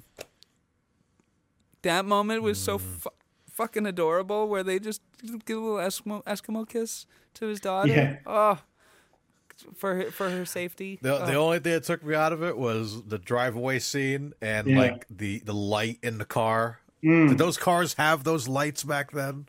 Don't know about that. I don't know if they had dome lights like that, but I was like, it was I just don't know if very. they would.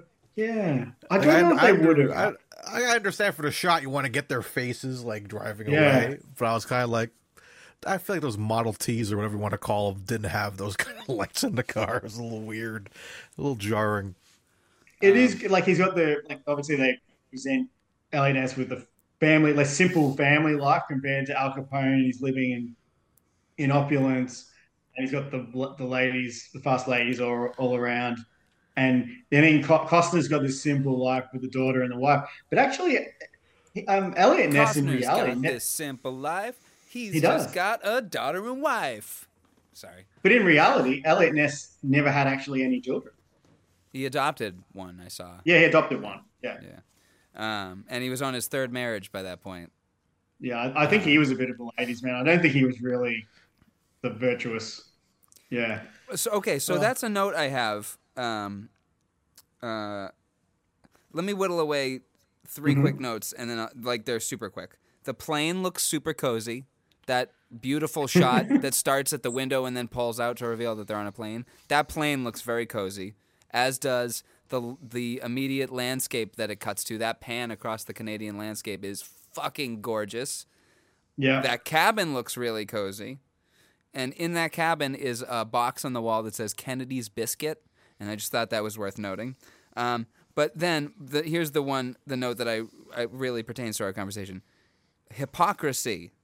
They're hypocrite. Everyone in this movie is a fucking hypocrite, except for Costner Yeah. as Ness. Like, even Malone, Connery, he opens his oven and he drinks, you know? Yeah. And then in regards to the very last line of the film, I think I'll have a drink.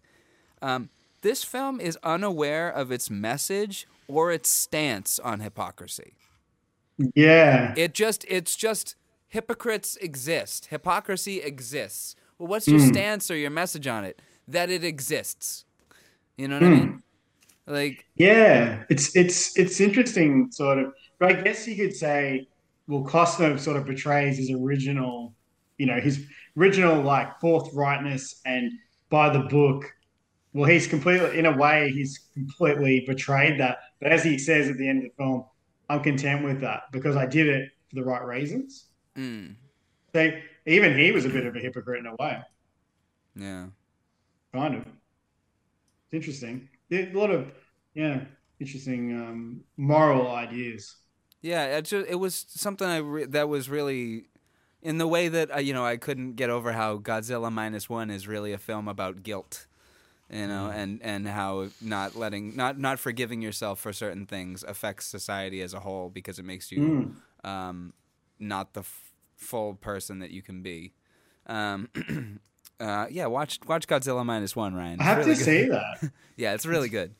It's really- But yeah, I just thought that's what I kind of took away from the film is like it's just a film about hypocrisy with no Yeah. message or stance on it besides the fact that hypocrisy exists. Yeah. So- And there is I guess there's the message that like Connery says multiple times, what are you prepared to do? And sort of that's kind of that's I guess if there's a theme, it's like that's the thing because Connery's espousing it the whole way through, and then the journey of Elliot Ness from the forthright, I guess Jimmy Stewart type lawman to suddenly he's like as ruthless as Connery's character, or prepared to be as ruthless. And now the scene where we see that Malone also drinks, my next note, that's a Michael Myers, Jason Voorhees POV horror sequence. Yeah. Yeah. I like those little first person moments. I thought that was super cool. Added more. Again, this movie had so much suspense in it. Like every moment, you're like anything could happen. Yeah. You know, from that scene to the carriage scene, which we'll talk about afterwards. Just full, very artsy. I appreciated that. The cinematographer was Stephen H. Burham. Yeah, he did Mission Impossible as well. I looked it up because I was curious about. Yes, he did. Yeah, He did. He did Mystery he Man. did The as Shadow. well. Did The Shadow with Alec Baldwin, which I saw as a kid. He I did liked it as a Carlito's kid. Way, Hoffa. He did a lot of gangsterish films. Yeah. A lot of Arthur De Palma. 2. But The Outsiders from Coppola. Yeah, He did The Coppola. Outsiders and Rumblefish. yeah, so he's been in a lot of like cinematographer, a lot of acclaimed films. And sort of the film takes the best of De Palma, and he's probably his most commercial movie. Who brought up the Bee Gees recently? He also shot, Stephen H. Burham also shot the Bee Gees special in Really? 1979 for NBC. Look at that. Connections. What was who brought up the Bee Gees earlier? Me because Mario of did. the John Travolta Oh, yes, in yes. Saturday Night Fever. Yep. Okay, thank you. Which probably is falling away from, unfortunately, cinema is probably falling away from pop culture in a way. Like a lot of people under the age of 35, they might, like, obviously, they know the Bee Gees, hopefully, staying alive, but they probably don't know the reference to the film. I've never seen it, nor its sequel. Yeah, I've seen the Saturday Night Fever a lot. The sequel is it's a hard slog. The sequel's a hard slog. My next note is that Nitty looks like Michael Lindsay Hall. Did anyone watch the Get Back documentary? Yes, I'm a huge Beatles fan. Hell yeah. Mario, did you see any clips from the Get Back documentary? I watched quite a bit of it. I didn't finish it, but yeah, I've seen it. You know Michael Lindsay Hogg, the director of the special? Yeah. Doesn't Nitty look like Michael Lindsay Hogg?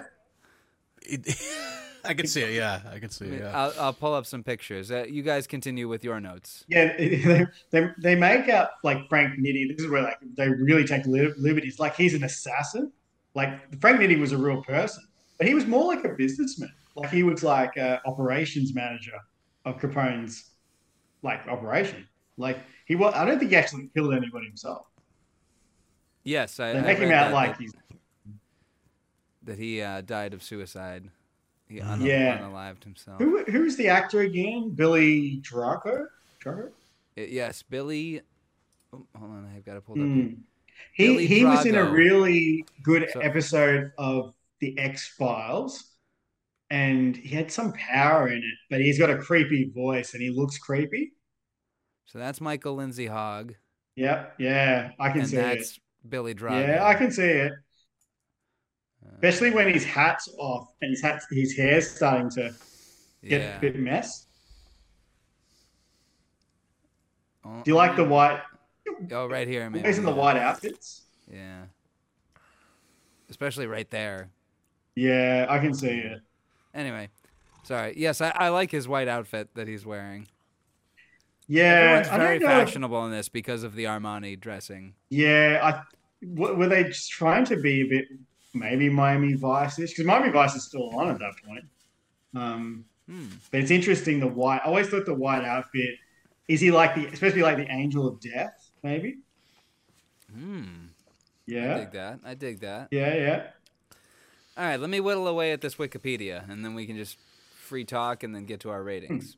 Yeah, let's get in there. Speaking of Beatles, here's my little yellow submarine coffee mug. Oh. Yeah, I've got It's funny. I was drinking out of a Let It Be mug.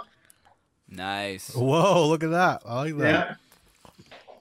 Yeah. I have a mug Coffee. around here that just has music notes on it.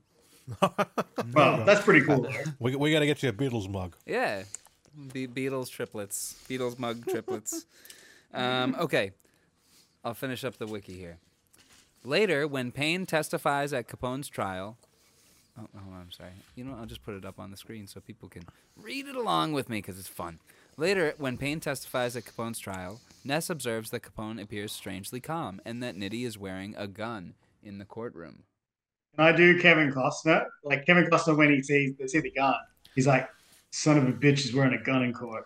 Yeah, that was a great moment. As was the switching of the jury. All right, let's get to it. I'll just whittle away these paragraphs and then we can talk about everything we want to. Hit it. The bailiff removes Nitti and searches him, finding a note from Chicago Mayor William Hale Thompson, which effectively permits him to carry the weapon.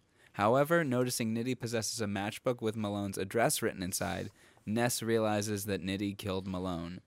Panicked, Nitti shoots the bailiff before fleeing to the courthouse roof where Ness captures him. After Nitti insults the memory of Malone and gloats that he will escape conviction for the murder, an enraged Ness pushes Nitti off the roof to his death, avenging Wallace and Malone. Stone gives Ness a list taken from Nitti's coat, which shows that the jurors in the trial are all on Capone's payroll. Behind closed doors, Ness persuades the jury to switch Capone's jury.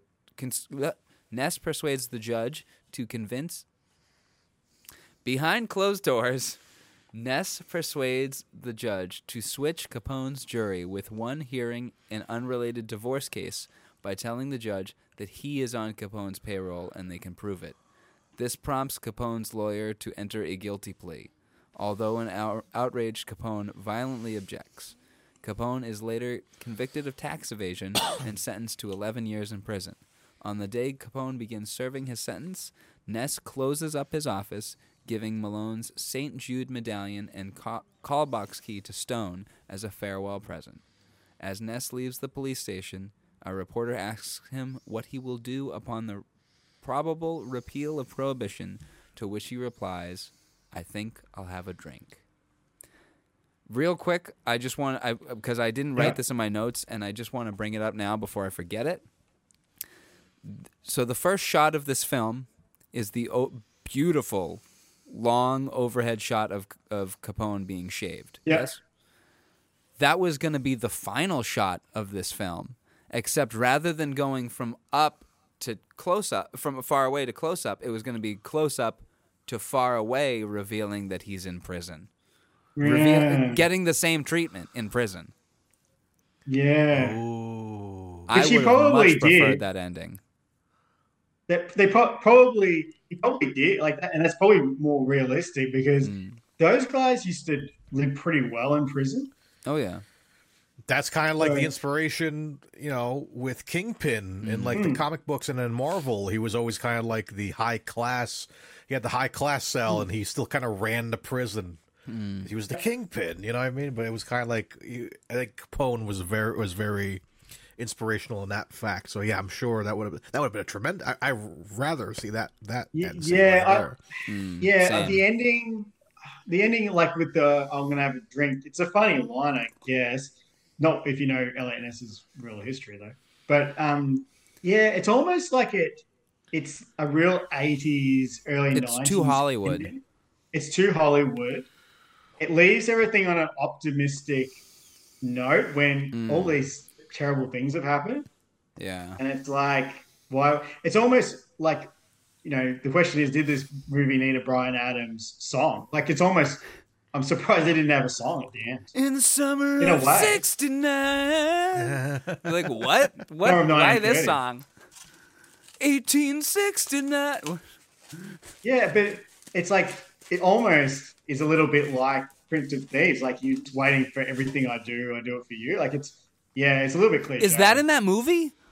It's in Prince of Thieves, yeah. Oh my God! Stop spoiling stuff for future Connery movies. Yeah. For us.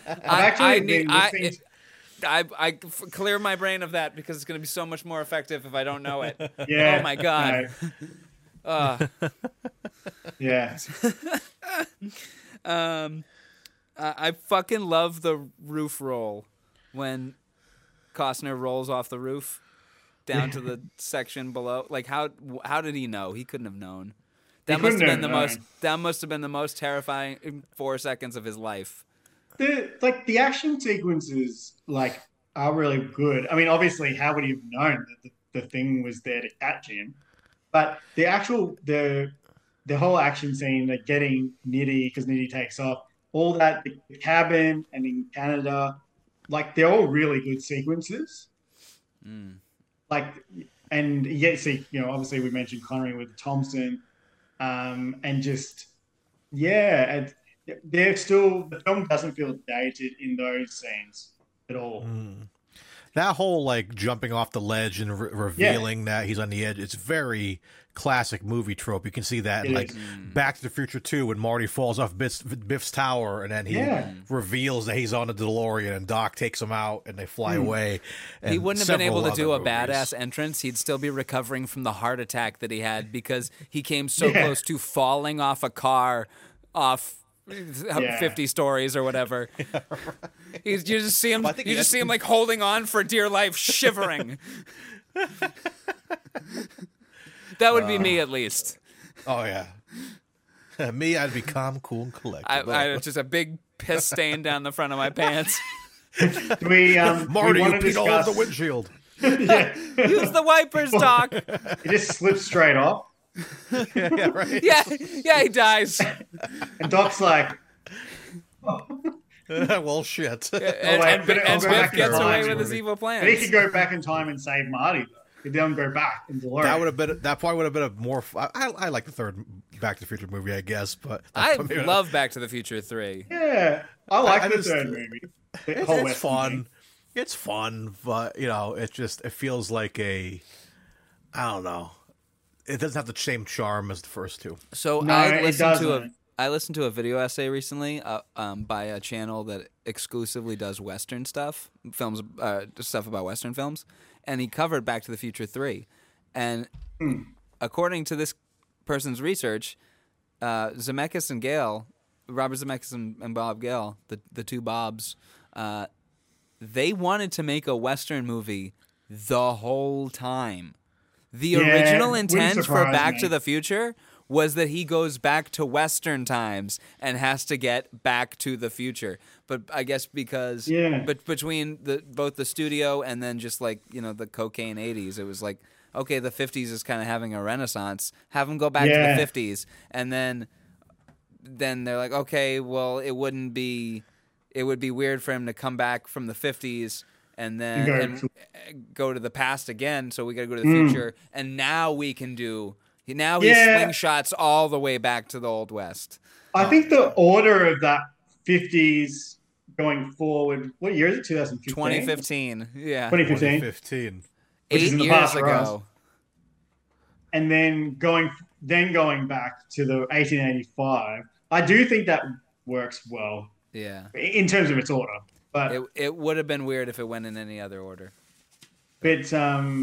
I Anyway, think why probably, did you bring up Back to the Future 3, Mario? I'm sorry. Yeah.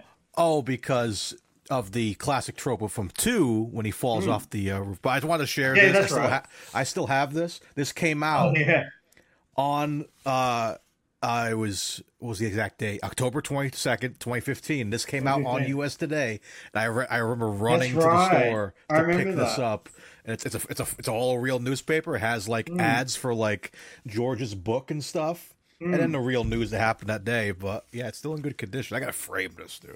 That's I pretty love how cool it's- that they do that. I love how it is youth jailed, which is in 2015, not an important news story. It's important for that guy and his family, but also that an unnamed youth being jailed, who's not the son of anyone famous or anything, made front page news. Yeah, and that seems a bit unbelievable because it's not a big city. Yeah, it's like my hometown of Bristol, Rhode Island. A squirrel made news once. You know what I mean? Local squirrel falls into someone's boat or something. Yeah. Local Back to youth you, isn't it? squirrel jailed. But do we want to discuss? I mean, obviously, spoiler alert: Connery's demise.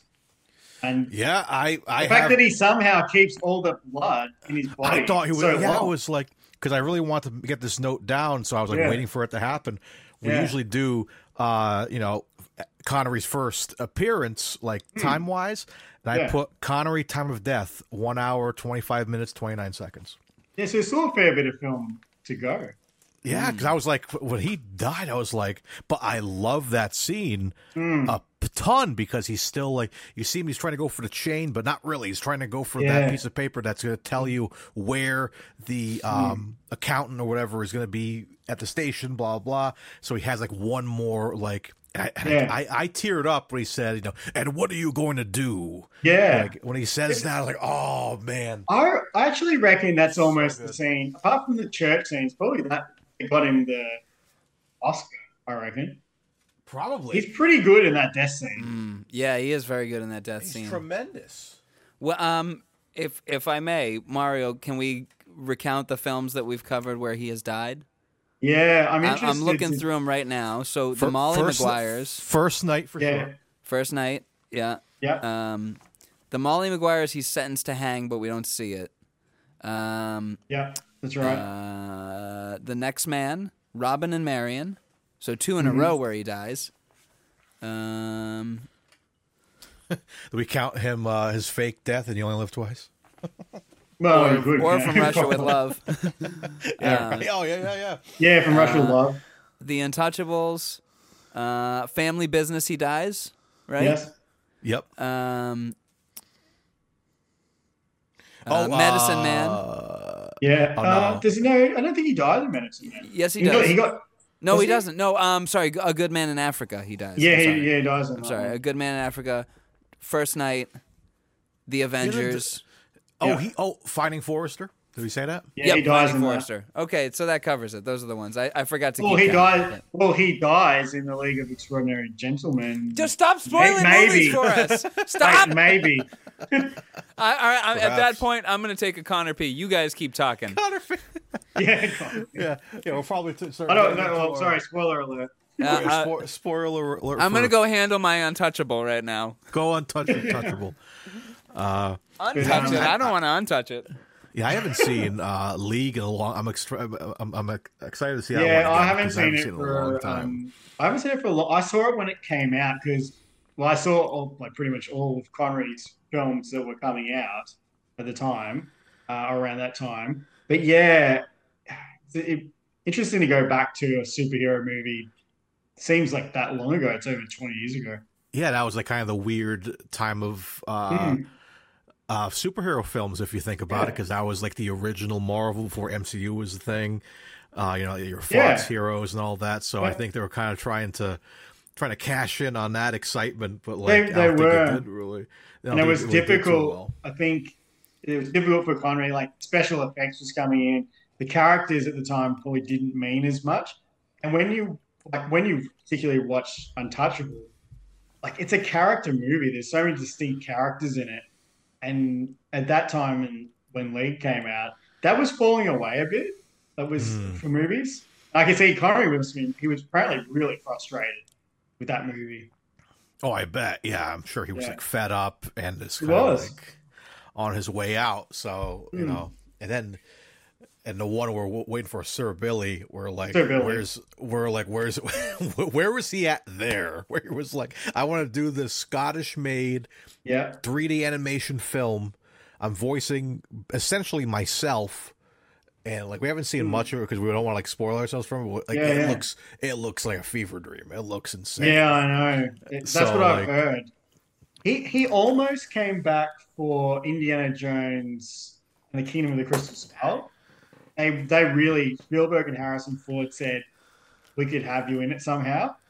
And he considered it, but in the end, I like what they did. They just kind of gave you the framed photo on the desk. It would have been kind of fun to have like a small little like him in a home or something, like just an Indy goes to visit him or something small, but it's understandable. Like, but it would take away from how good Last Crusade and the ending of that film. So I'm happy that he kept out of it. I think he's like, I'm retired now and I've got a legacy. so why would I spoil it a bit? Yeah, you don't want to come back and it's like, it's the Star Wars problem. We won't get into Star Wars Yeah. we'll be here for Let's 7 not talk about hours. Star Wars. That's like if yeah. you decided to, come out of retirement and make Sir Billy your last film. Well, yeah. Well, that's enough. Yeah. That's what we were just talking about. That yeah. But he was so into like Scotland and supporting Scottish things. Like I can see why he did it, but Yeah, so I think it's why we're very curious and saving that for the last film. 'Cause yeah, we're like, I okay, reckon this it's an last- appropriate last one. Yeah, so I think it's going to be fun. Well, but anyway, if you've listened to recent episodes of ours, Ryan, you'll hear that we have Yeah. plans for our final episode. I know, I did hear that actually. yeah, we might make a big festival of us. Of course, you're invited to come. If we Yeah, ever do a big actually, event. yeah, I'm pretty keen actually. You're gonna fly out to Rhode Island? Oh, maybe. The biggest. I just did a trip. I did the Disney cruise, but only from Melbourne to Hobart and back. I did a cruise. I've never been on a cruise before. Well, I don't know if you know this part of the world, but it's pretty rough water. Like going through, there's like the Bass Strait Ocean below us, and then Tasman Sea, not Tasman Ocean, Tasman Sea. And I got seasick on the way back from Hobart, and we're on a big ship, and it was pretty rough. So I'm not going to go on cruises. So if I go anywhere, it'll definitely be by plane. Fair yeah, enough. there you go. Well, you're There more you than go. invited to Sir Billy Fest. There we go. Sir Billy Yeah, Fest. it was. Yeah, I was sick for like one night, but after that, I recovered pretty quickly. Oh man. Well, good. It was pretty rough. Oh, I bet. But all right, I think with that being said, Dylan, do you have any more notes you want to cover? I really like that shot of Nitty falling. Oh, You yeah. guys know which one I'm talking about? Yeah, just With the bright blue sky background behind him. It's a really good scene, and it's like he's baiting Elliot Ness because he thinks he's not going to kill him because he doesn't kill people who are unarmed. that kind of And like he- tease of like you think he's gonna go through the door, but then it cuts Yeah, and turns. I thought It goes when I off was a the kid, roof. I thought he's just going to slam him into the door, like beat the crap out of him because he's Yeah. insulting Sean Connery, and who was this actually became like he was his mentor. Yeah, I thought he was going to whack him, but then anything like that?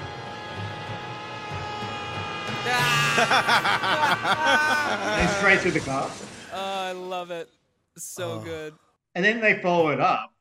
And then Where it's is like he? He's in the car. Because and he says, "Where's Nettie?" Oh, he's in the car.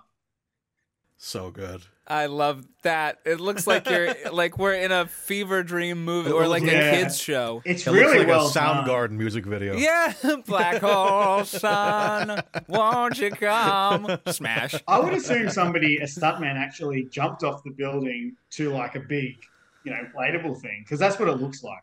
Oh yeah, they probably had someone on wires or something. Yeah, wires and an inflatable, to hit the. Yeah, at because that point, that it's like, looks- who Yeah. made the choice to be like, we got to see his face as he goes down, like, Yeah, like that come on. That See, right there is I don't know clear. how That's did- clearly a how did person they do being. that?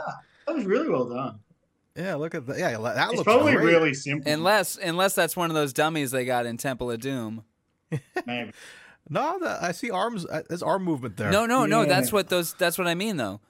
They made special mannequins in Temple of Doom for the bridge fall scene Oh, when yeah, the Indy cuts bridge the bridge. falling. All Yeah. those people that fall down, They those are all- mannequins with motorized arms and legs. Oh, Yeah. okay. Yeah. But he's like, and that's the scene where, like, really, Elliot Ness he is almost going towards being like Al Capone. He's killed a guy in two cold people blood now. And he's killed that guy. He's An unarmed. accident. He's disarmed him. He's murdered as revenge for killing Malone, who was his mentor and like his best friend. I mean, by the end of the film, they're best friends.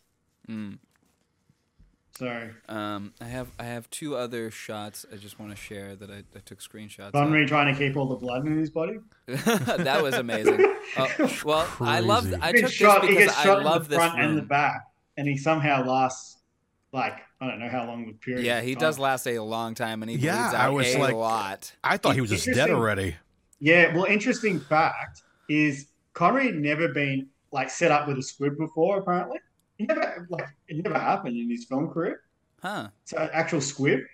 and they must have said so they were rigging him up with all like because he gets shot about what 6 times in the front and 6 in the back, or at least. It's a lot. And it's a lot. And they said, oh, this is one of the most squibs we've put on one person. Like was a lot. And they said to Connery, have you ever had been fitted? And he said, no. Oh my. Yeah, It's so like- and apparently he actually got a little bit. It was on the making of. I watched the making of. He got a little bit of the blood in his eye, and I had to like flush it out. They're like, "Oh, worried for Oh, my. 2 seconds." Oh my god, one of the stars of the film, Sean Connery, and he's Oh, got my flicked with God. the blood in his eye because you see it, and when he gets shot, the blood's gone everywhere. Yeah. Yeah, seriously. And he'd never been squibbed before. Never been squibbed. That's And like they- losing your virginity in a BDSM It dungeon. was a squibbed virginity loss, and it really hurts apparently when it goes off. Oh, I bet. I can imagine there's Yeah. a little bit of a shake. He said, "Oh, what does it feel like?" And the stunt guys rigging him up, the firearm, they're like, "Oh, it's going to hurt a little bit." And it turns, and the stunt guy is Eugene Levy. No, it's not Eugene Levy. It's Chris Klein or something. He's like warm apple pie. Yeah. Sorry. So I'm just gonna share these last two screenshots.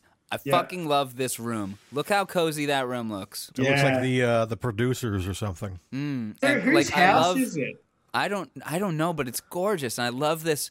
I love this wood paneling on this wall, but it's wallpaper in this half of the room, and the piano against this wall. Like, Yeah. it's so beautiful. And then how this couch here extends into like both rooms.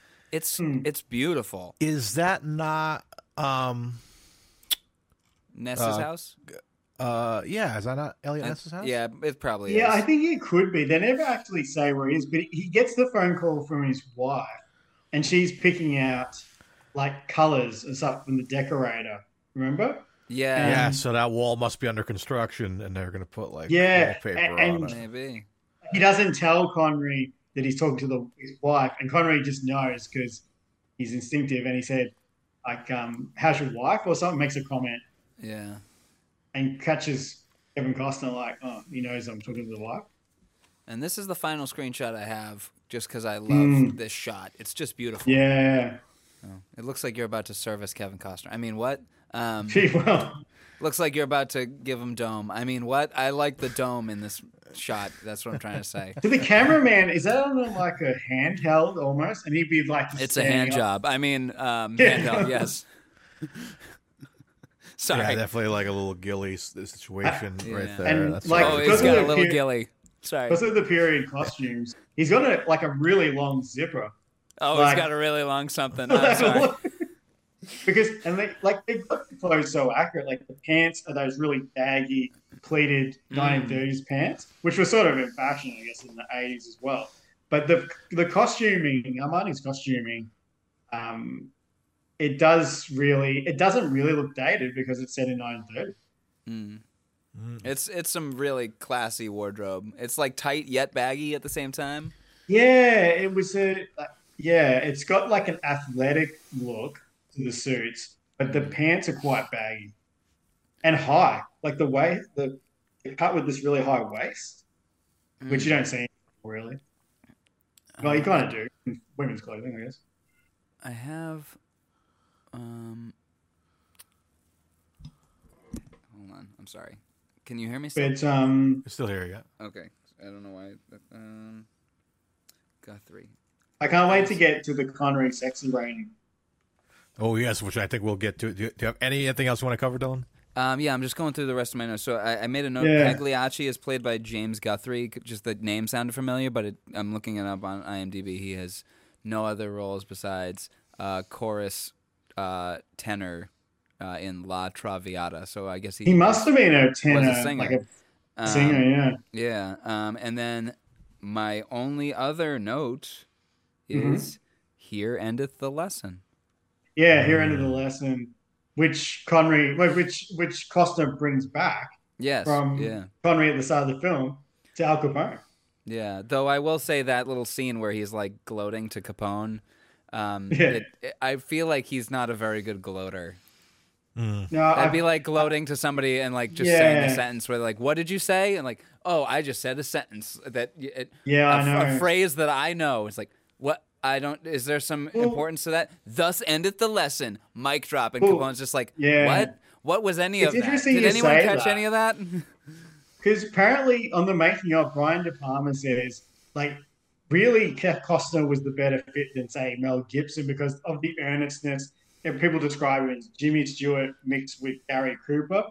He's Ooh. probably more Gary Cooper, I guess. In like, he's not a big dialogue person per se, but he said he's really good at saying these forthright lines because some of them are pretty, like, I don't know, corny, but he sort of sells them. Yeah, and there I think thus- he's a little bit weak, though. Thus endeth the lesson, or here endeth the lesson. Excuse me, is Here a pretty endeth the corny lesson. line. But I also think that's a good one to wrap up our discussion and move into our ratings. I think. Yes. Ooh, guys at home, you guys know at the end of our discussion of the film, we go into our scores of the film. Of course, we have the SHing, and of course, the score of the musical score, the sexy rating, the score of the film itself, and the score of the man himself, Sean Connery. So we'll start off with our SH. Let me share the screen with you. Okay, here we go. The Untouchables. The SH. Mario. So SH. Or wait, do we want to let them let our guest do the rankings first? Okay. Sure. Yeah, so we're ranking it out of 10. Out of 10, Yep, yes. out of 10. But Yeah. Mario, you were giving an explanation. Forgive me, I didn't mean to cut you off. Oh no, I'll hit it when it's my turn. Well, to me, it's almost it's a perfect older Connery movie. It's a great film like I would say it's at least a 9. Like I don't which 9 like 9.5. It's almost the perfect 80s action period film, and probably almost the perfect older Connery film. Well, we're just rating the SH. Oh, So yeah.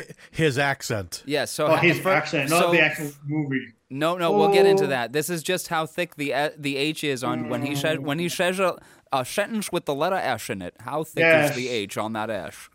I reckon it's at least an 8. 8? You're gonna give it an 8? Pretty up there. Alrighty, you're gonna give it an 8. There's a few times because he's doing a lot of large dialogue, like monologues. Yeah. Doing it a Mario, bit. what are you gonna give it? With me, I was going to give it a nice 7. I think it's there. Yeah. I think it's definitely thick. I'm going to give him kudos, though, because he is trying an accent. He's trying an Irish accent at sometimes, but you can tell he tried a little bit. He's like, oh, fuck this. I'm just going to keep on going with my usual voice. And this continues on, and, yeah, it's definitely there. And but it's not too bad where I can't, like, understand anything. So 7 is a good spot, I believe. Yeah, I would. Yeah. I think you gents are being far too kind here. This is a 9.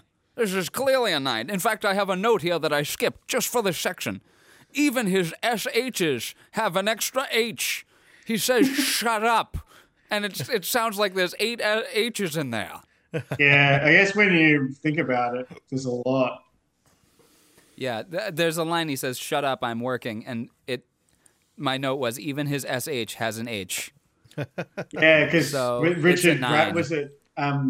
Richard Bradford is, well, I guess he's his friend with the white hair who always plays a heavy. Yeah, he says, oh, where are you going? You go to the circus, are you? He's like at the top of the morning Irish accent. And he's like, shut up, I'm working. Yeah. Yep. All right, let's move on to our sexy rating. Ryan, you want to go?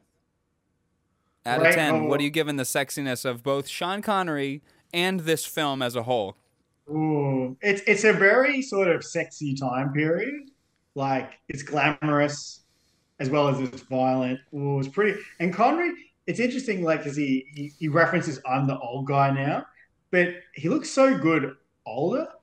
Like, and he's a bit. He is noticeably a little paunchy, I think, and I think that's something he wanted. But his face never changes. Like, it doesn't matter if Connery put on a few pounds. His face never really changed much. The shape. So I would say he's definitely up there. He was sexiest man alive not long after that, really. So probably, you could almost say a 9, I reckon. Oh, wow. He wears a good cardigan too. Ooh, he does look good in that cardigan. Yeah. Mario?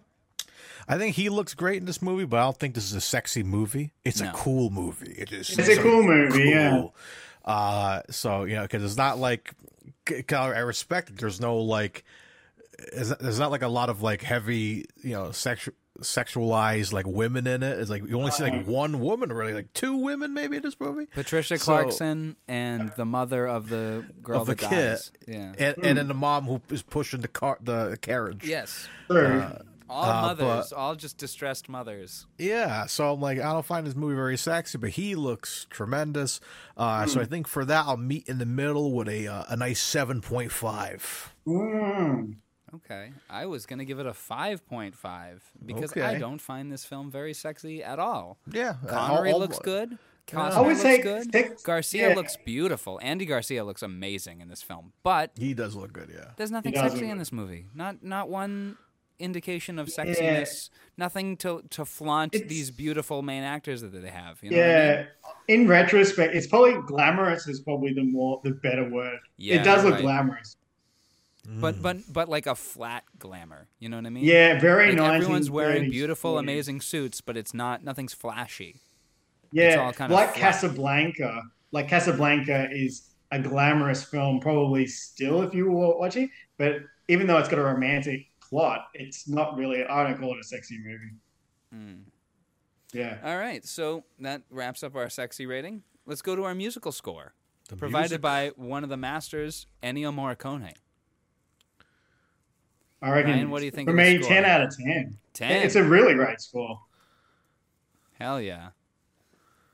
Mario, what do you got? I really enjoyed it. I thought it was really good. I'm probably going to give it. I think I'm going to go 8 with this one. I think it's very good. It's effective for the time. Yeah. It definitely felt. It didn't feel of the time period. It just felt of the time it was shot. Yeah. So I think that's what was kind of different. Like I didn't feel like because you watch like The Godfather. I feel like I'm in that time period. This one, it felt like it was kind of like an 80s treatment. But it still was. It was still good to me, though. I thought it was really good, and it worked for the film. And there was a couple of like even the emotional scenes, even the music behind like the death scene of Connery, and then the last scene in the office. I think it works. So I think for that, I'll give it an 8 because it made me feel something a little extra. There's some sensitivity to it in the right places. But the main theme, the title theme with that thump of the drum, and then it kicks with it was like, I don't know what the instruments are, but it's like the kicking sound. That was a drumming. Oh, the hi-hat there. That is, like when you, like even as a kid seeing it, like I did go, geez, this is pretty cool. Mario, I'm going to match you with an 8 because I really like this score. Morricone has done some amazing scores. This is not the last time we will hear him. We'll hear him again in the Red Tent. Let's go. He also does a really good score for The Thing, but the score he's most known for is The Good, the Bad, and the Ugly. Nice. But this is a fantastic score, but I agree with you, Mario. There's some elements of it that are far too 1980s. You get some synth drums. Yeah. Some the stuff synth that drum. really sounds too 80s synth, which is a good aesthetic in and of itself, but it doesn't match this movie. Yeah, there's one scene I forget in general though, like of Elliot Ness. I think it's like after he's like, it's after the bust of like the umbrella thing. Yeah. And when he's kind of walking off, and it's very like, what's the movie with Mel Gibson? Lethal Weapon, very Lethal Weapon, where it's just like, gotta turn your badge in, kid, like a son, and it's very 80s, and I'm like saxophone. The saxophone. Like a deep sax. I've got a piece here that reminds me of the 80s. Yeah, that. Oh yeah, look at that. There's actually an electric drum. Yeah, the synth drums. It does not fit at all. Everything here is synthesizers. Even that sounds like the horn, the trumpet sounds real, but the music does not fit at all. Yeah, it's like I'm watching this. I'm like, oh, this is cool. But then I'm like, every time I see like Al Capone and I start seeing the cars and stuff, I'm like, wait a minute, this is not set in the 80s. I keep forgetting this is Al Capone days. So I'm like, that takes me out of it. It's sort of that music. It sounds like Phil Collins is doing the drumming a little bit. Like it's No Jacket Required era of Collins. Yeah, a little bit. Yeah. Yeah.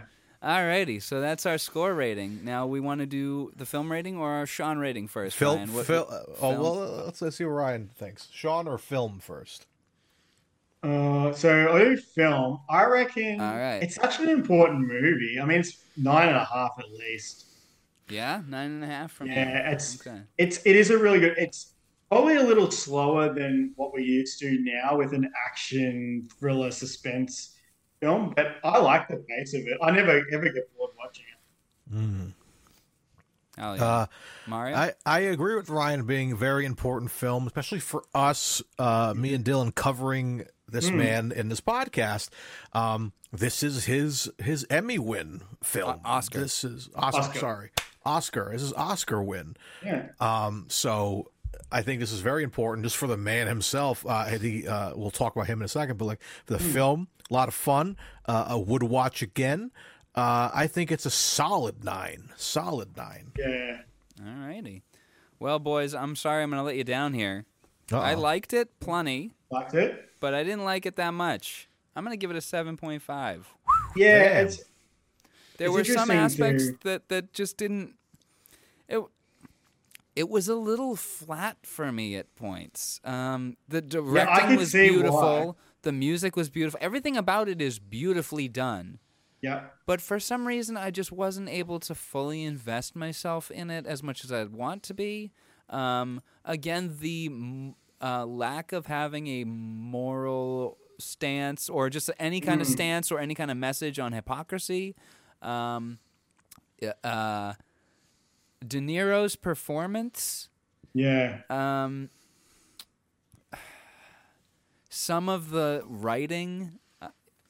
And that's plot not to take away from is involved. David Mamet, but there's just parts of it that I didn't vibe with as much as I thought I would. Would you say there's some plot holes, like some things that don't quite add up? No, because it was mostly a fictional story. I felt like they kept it kind of tight. Why were there a plot hole that you caught? Well, to bring up? no, more like I always wondered why would they pick Oscar Wallace, Charlie Martin Smith's character, to take the bookkeeper, like to be his bodyguard, essentially. To me, that is, I know they needed him to probably die to get another emotional hit, but that to me doesn't really, I mean, I don't want to see Andy Garcia's character die, but they could have had him be the guy, taking him, and he doesn't get killed, he gets wounded or something, but the bookkeeper still gets killed. That would have worked for me personally better. Okay. I don't think it's a plot hole, but I think that's a preference rather than a plot hole. It's a preference. I just think it's the easy kill. It's like, oh, you have poor little Charlie Martin Smith, who's come to the front, because he throws himself in the Canada scenes. Yeah. In that thing where he's plonking the guy with the shotgun and but then he just gets murdered. I think they could have done that a little bit better. That's my only real, problem. Fair enough. Well, the things that keep the film's rating high and not going lower for me than a 7.5 are Connery and Costner together, Andy Garcia, and the stairway sequence. Oh yeah. And the cinematography. Beautiful cinematography. All right, let's move on to the Sean rating, shall we? The final rating of the evening. Ryan? Yes. We're talking performance. We're talking his character, performance. all around. Everything about the man in this I film. reckon it's such a good, like, he's really, like, he's pushing it in the dialogue scenes, but he's never hamming it up. No, it's a really good performance. I mean, yes, he attempted a little bit of an Irish accent, but some movies that you just don't need it. So it doesn't distract me when he slightly does it. And I don't hold it against the performance. Well, I reckon he's gone in the film. Well, I can see why he won the Oscar. It's definitely a 9.5. I would almost put 10, but I'd say 9.5. All right. His performance and him in the film, and the mentorship he has with all the main characters, it's his best. I think it's his best mentor role. Okay. Well, we'll determine that by the end of the podcast for sure. Yeah. Mario, what are you giving him? What are you giving our boy? Mario? 10. Oh, Big decision. I didn't know if you had disappeared there because I can't see the other screen. You giving him a 10? 10. I think he's Yeah, tremendous. it's I so- love him in this. Yeah, he It's is just- so good. Especially, again, Oscar nominated victory. He Yeah. won this, and he looks. If you look at the picture of him, I think it's on the IMDb of him. He's holding very the proud award. of getting an Oscar. Look at him, like picture somewhere. Stands up with the Oscar at the ceremony. I never saw it because it was only made up. There it is. Yeah, Look how happy he looks. he was very happy. And when Amazing. he's got the full beard now. Can I have a Um, new picture for the wheel? That's Yeah. a pretty good photo. I want that that face on the wheel because he looks so like. He was very proud at the time. He always spoke about, I'm proud of getting the Oscar. Like, he was a self-trained actor, never took acting lessons, started in theater stuff. And then he probably you can see him develop as an actor, even in the Bond film. So he must have been he was pretty chuffed that he actually got an Oscar in a supporting role, Not his first which is barbecue. more of a character. It's a character category. Yeah. Well, Character Mario, actor. I'm going to match you. I'm going to give him a 10. Let's go. Yeah. He wins this movie. I man. almost went 10. Do you want to? Nothing's stopping you. Oh, yeah, I'll go because 10 as well. We haven't had a triple 10 since Last Crusade. And even then, we Yeah. took it to a 10.1. Yeah, I would say I'll change because he's pretty much a 10. Like, I haven't seen Hunt for October straight through for a while, but he'd be a 10 in almost. He's got around this era, he was just on fire. Yeah. Oh yeah, this is his, really his was. renaissance here. Yeah. Yeah. So 10s across the board for us. So let's go do our averages here. We've got our average SH is an 8. Our average sexy is a 7.33. Our average musical score is an 8.66. Our average film rating is an 8.66. And our average Sean rating is a 10. For our total Sean rating of 8.53. Let's go. That's a good score. Indeed Yeah. it is. Tremendous. And, You know, but it's interesting. Like, the main thing I take away is Connery, the mentor, and mentoring everybody, and just the relationship he gets going with everyone, and obviously Costner, because Costner's character, like, he's supposed to be like in his early 30s, like Costner, and I think even Costner himself, he went to Connery in real life as a mentor. I think he very much saw him as a mentor. Mm. And that's when you need, like, I'm in my 30s. I mean, like, you sort of, I feel like I've sort of gotten somewhere. I'm not, hugely successful, but I feel I need more mentors now because I feel like you get somewhere and then it's like, well, how do you actually do this? So I can relate to Costner going, geez, I'm going to crash and burn if I don't get an older figure. Yeah, absolutely. I can see why, because you do, like, you sort of don't know, you don't know everything. Yeah, Even if- yeah. Of course. Yeah, But, all right. Struggle, yeah. Yeah. But all All right. right. So, guys, that was our discussion of. Yeah. 1987's The Untouchables. So that Yeah, I leaves really us enjoyed it. one more thing. Oh, do here. shit, son. And, Brian, if you look in your Zoom chat, you'll see a little link you can click that will Yes. take you to the tremendous Wheel of Curiosities, where, Oh, yes. sir, you Cool. get the honor of spinning the wheel don't this click week. on it Right. yet. Don't click on it yet. Yeah, it's very sacred. You can only be spun once. Yes. We've had that mistake once. So if you're able to share your screen, we can I'll watch it. share my screen. Yes, All right, please. Now, before we spin, we look at what's left, and It's getting smaller and smaller, man. Like it's scary. Yeah, I just got to bring it up. 1 so second. Mario, what are you hoping to see? And what I are you like- not hoping to see? I don't know. You might disagree with me here, man, but I'm in the mood for another Bond. I don't disagree with you. Like I know. Now, I which know we've one? been- We only have 2 that we can pick feasibly.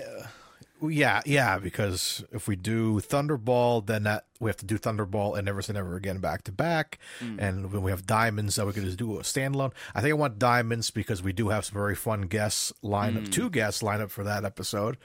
So I think I'm leaning towards Diamonds or Forever. I love Goldfinger and Rush of Love, but I love Diamonds because of the campiness and how ridiculous it is. Obviously, I'll it's a share terrible time my for him.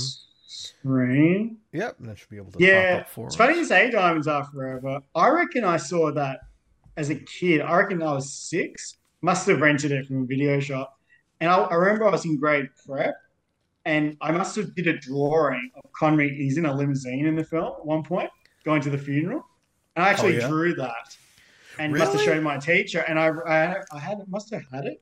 And I look back and I'm looking at this stuff like I was a lot older, going, yeah, I was watching Bond films. And I actually got the teacher to write, well, I was just learning to write James Bond on it. I was aware of James Bond at 6 years old. Oh, wow, look at that. That's tremendous. Yeah. But yeah, so I think I want Diamonds, or I don't want a documentary. Of course, we have like one more documentary. All right, I'm sharing the let's screen. See. We've got The Bowler and the Bonnet. Beautiful, awesome. We've got The Bowler and the Bonnet, which I'm excited for that one because our buddy Eric wants to join us on that. Yeah. I think The Dream Factory is a documentary. It might be. Ever to Excel, España Campo de Golf. Yeah. So at least 2. Actually, you know what? While we're on that subject, I just want to see if we can actually find España Campo de Golf, because I have a feeling that's going to be another one that we are not going to be able to track down. We'll look at it afterwards or something. Yeah. There's some good choices still. There's a lot of films still. I mean, yeah. It's funny he did a lot of documentaries. Yeah. Yeah, anything that he was in, like the Edinburgh one was fun, and he had the Goal one, which is about the World Cup in the 90s. So interesting. No, that was in the 80s. Was it 80s? 80... Yeah. Oh no, wait, was it 74? Hold on. No, the World Cup was like 90 something, wasn't it? Like 95, I thought. Goal was in. Hold on. In the early 80s. 1983. 83, my bad. About the 82 World Cup. Oops. Yeah. Okay. I would really like Hunt for Red October or Time Bandits. That's what I'm hoping for. I'd love to hear a Hunt for Red October. Yeah, that movie's so good. And Time Bandits, because I'm just excited for that guest as well. Like, we're going to have a good guest for Red October, but I'm so excited for both of those films. I wouldn't mind Entrapment, because I remember when it came out. Like, it's that. So, see, a lot of these films have memories because I was a kid. Like, they were new movies. Catherine Zeta-Jones obviously being, this huge sex symbol at the time.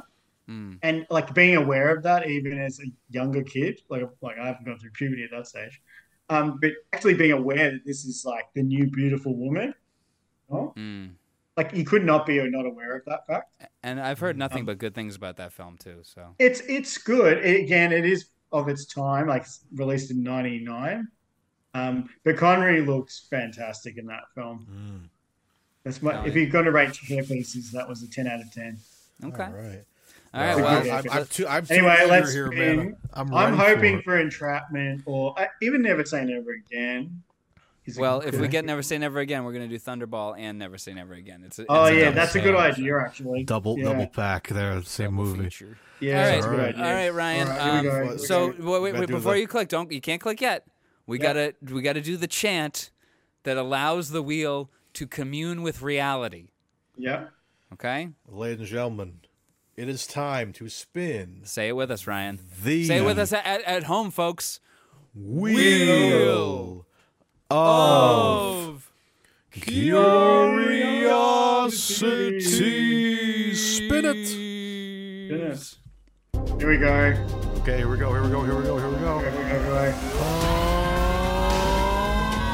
Highlander 2. Highlander 2. Okay. But we had a rule here, right? We had a rule. Mario, we discussed this before, I believe.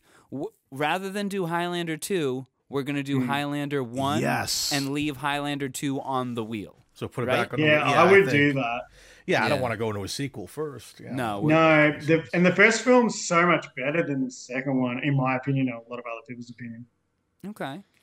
Yeah. All right. So I'm excited for that, man. Sean Yeah, we're Connery gonna will watch return. Highlander. Yeah, and you got Highlander. Queen doing the songs. Yeah, I know. That's what I'm super excited That's for. what everyone Yeah. keeps saying is like it's gonna be exciting to watch because there's a lot of Queen in there. I'm like, Yeah, a lot of Queen. I'm in.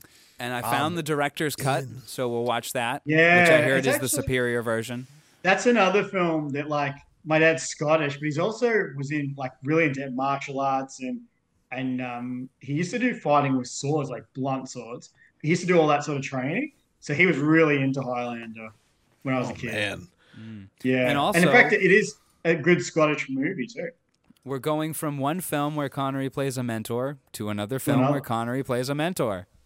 I think Let's it's go. probably the first time he did that because I think I haven't seen that in The Name of the Rose. I believe he's a bit of a mentor in that, which came before maybe Highlander. But Nope, right after. Highlander is him starting that journey to I'm the older. You know, I can still cut the mustard, but I'm the older guy. Can still cut Yeah. the mustard. He's got really cool hair in it. I think he's still got a bit of a ponytail thing. Why like a did you medicine man. freeze the mustard? Now I have to cut it. He looks really fit in Highlander too. Not Highlander 2, in Highlander. as He looks well. just super fit, like in that film. Well, I'm excited to watch it. Yeah, and he's that's got gonna- the mustache, but with the little goatee. Ooh, boy. Oh, another facial hair. For a mustache ride. Yeah. All right, so we may possibly have a guest. I just bit my cheek. Ow. Ow. We may possibly have a Ooh. guest. We'll see. Let's But go. Ryan, it's That'd be a been cool a one. blast having you on. Yeah. Anything you want Been good. to anything you want to plug before you go? No, just that, like, I've got a kind of film style. You can find me on Instagram, and I just put stuff, mostly stuff I'm interested in. Sometimes it's like clothes from film or just interesting stuff. Really, it's more what I'm interested in. And if other people are interested in it, you know, there's a lot of James Bond, Connery stuff. Yeah, you built up a little but- following there. Yeah, I have built up a little following. So yeah, I mean, stuff I'm interested in. If other people are interested in it, that's great as well. Hell yeah. But yeah, I reckon I've been following you guys since you started. Well, thank you. We're Really? honored. Oh, yeah, I reckon. Yeah, I listened to quite a few of the earlier episodes. I try to get to them, but it's hardest things with life and work. Oh, Got two yeah. kids. We hear you, Yeah. and we produce them. Yeah, well, one of these things with this podcast, it's like it's one of those things where you can go back to it at any point, Yeah. ever. Yeah, and I have. I've re-listened to some of them as well. I think I listened to First Night twice. Oh well, thank you. Really? Oh, okay. Yeah. That's a Honored. fun one for us. Yeah, we He's like a that. I'm down to fun one. rewatch that movie. Excuse me. Yeah. That's a Richard movie. Richard Gere's got brown hair in it, and he's like pretty grey by that stage. And they're like, we're gonna make him look like he's 35. Like, Oh, He's he's gonna very be. He's handsome. gonna be the knight. He's gonna be the knight. In but he shining wasn't armor. that old. The He first wasn't that night. old at that. He was like what 44 when he made it. But he looks really fit. He and looks very good in that film. Yeah, he really looks leany, man. tremendous. But it's like, we'll put a brown rinse through his head. All right. Well, before we all start gushing about our favorite male actors of the '90s, We could do that. let's, Dylan. let's wrap it up, huh? What do you say? Yeah. All Mario? right. So, guys, Thanks, it's guys, been- for having me. Of Yeah, course, of Ryan. course. It's been an absolute Good. blast. Thank you for wanting to come on and joining us. You've been a blast. Anytime. And of course, listeners, we will be back next week, and Sean Connery will return in Highlander 1. This is very exciting. We've been talking about this film for a long time. But until then, we've been... Sorry, let me try that again. Until then, I've been Mario Lima. I've been Dylan Titus, And I'm Ryan Hall. and as always, folks, Stay curious. Yes.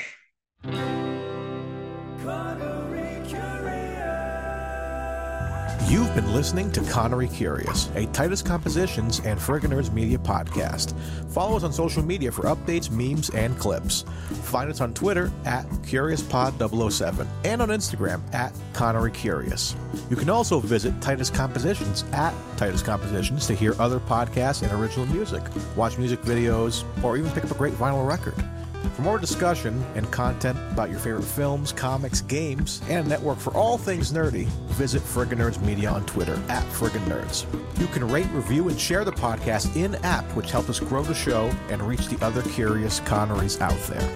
Thanks for spending time with us, and have a great day, but also, remember, stay curious.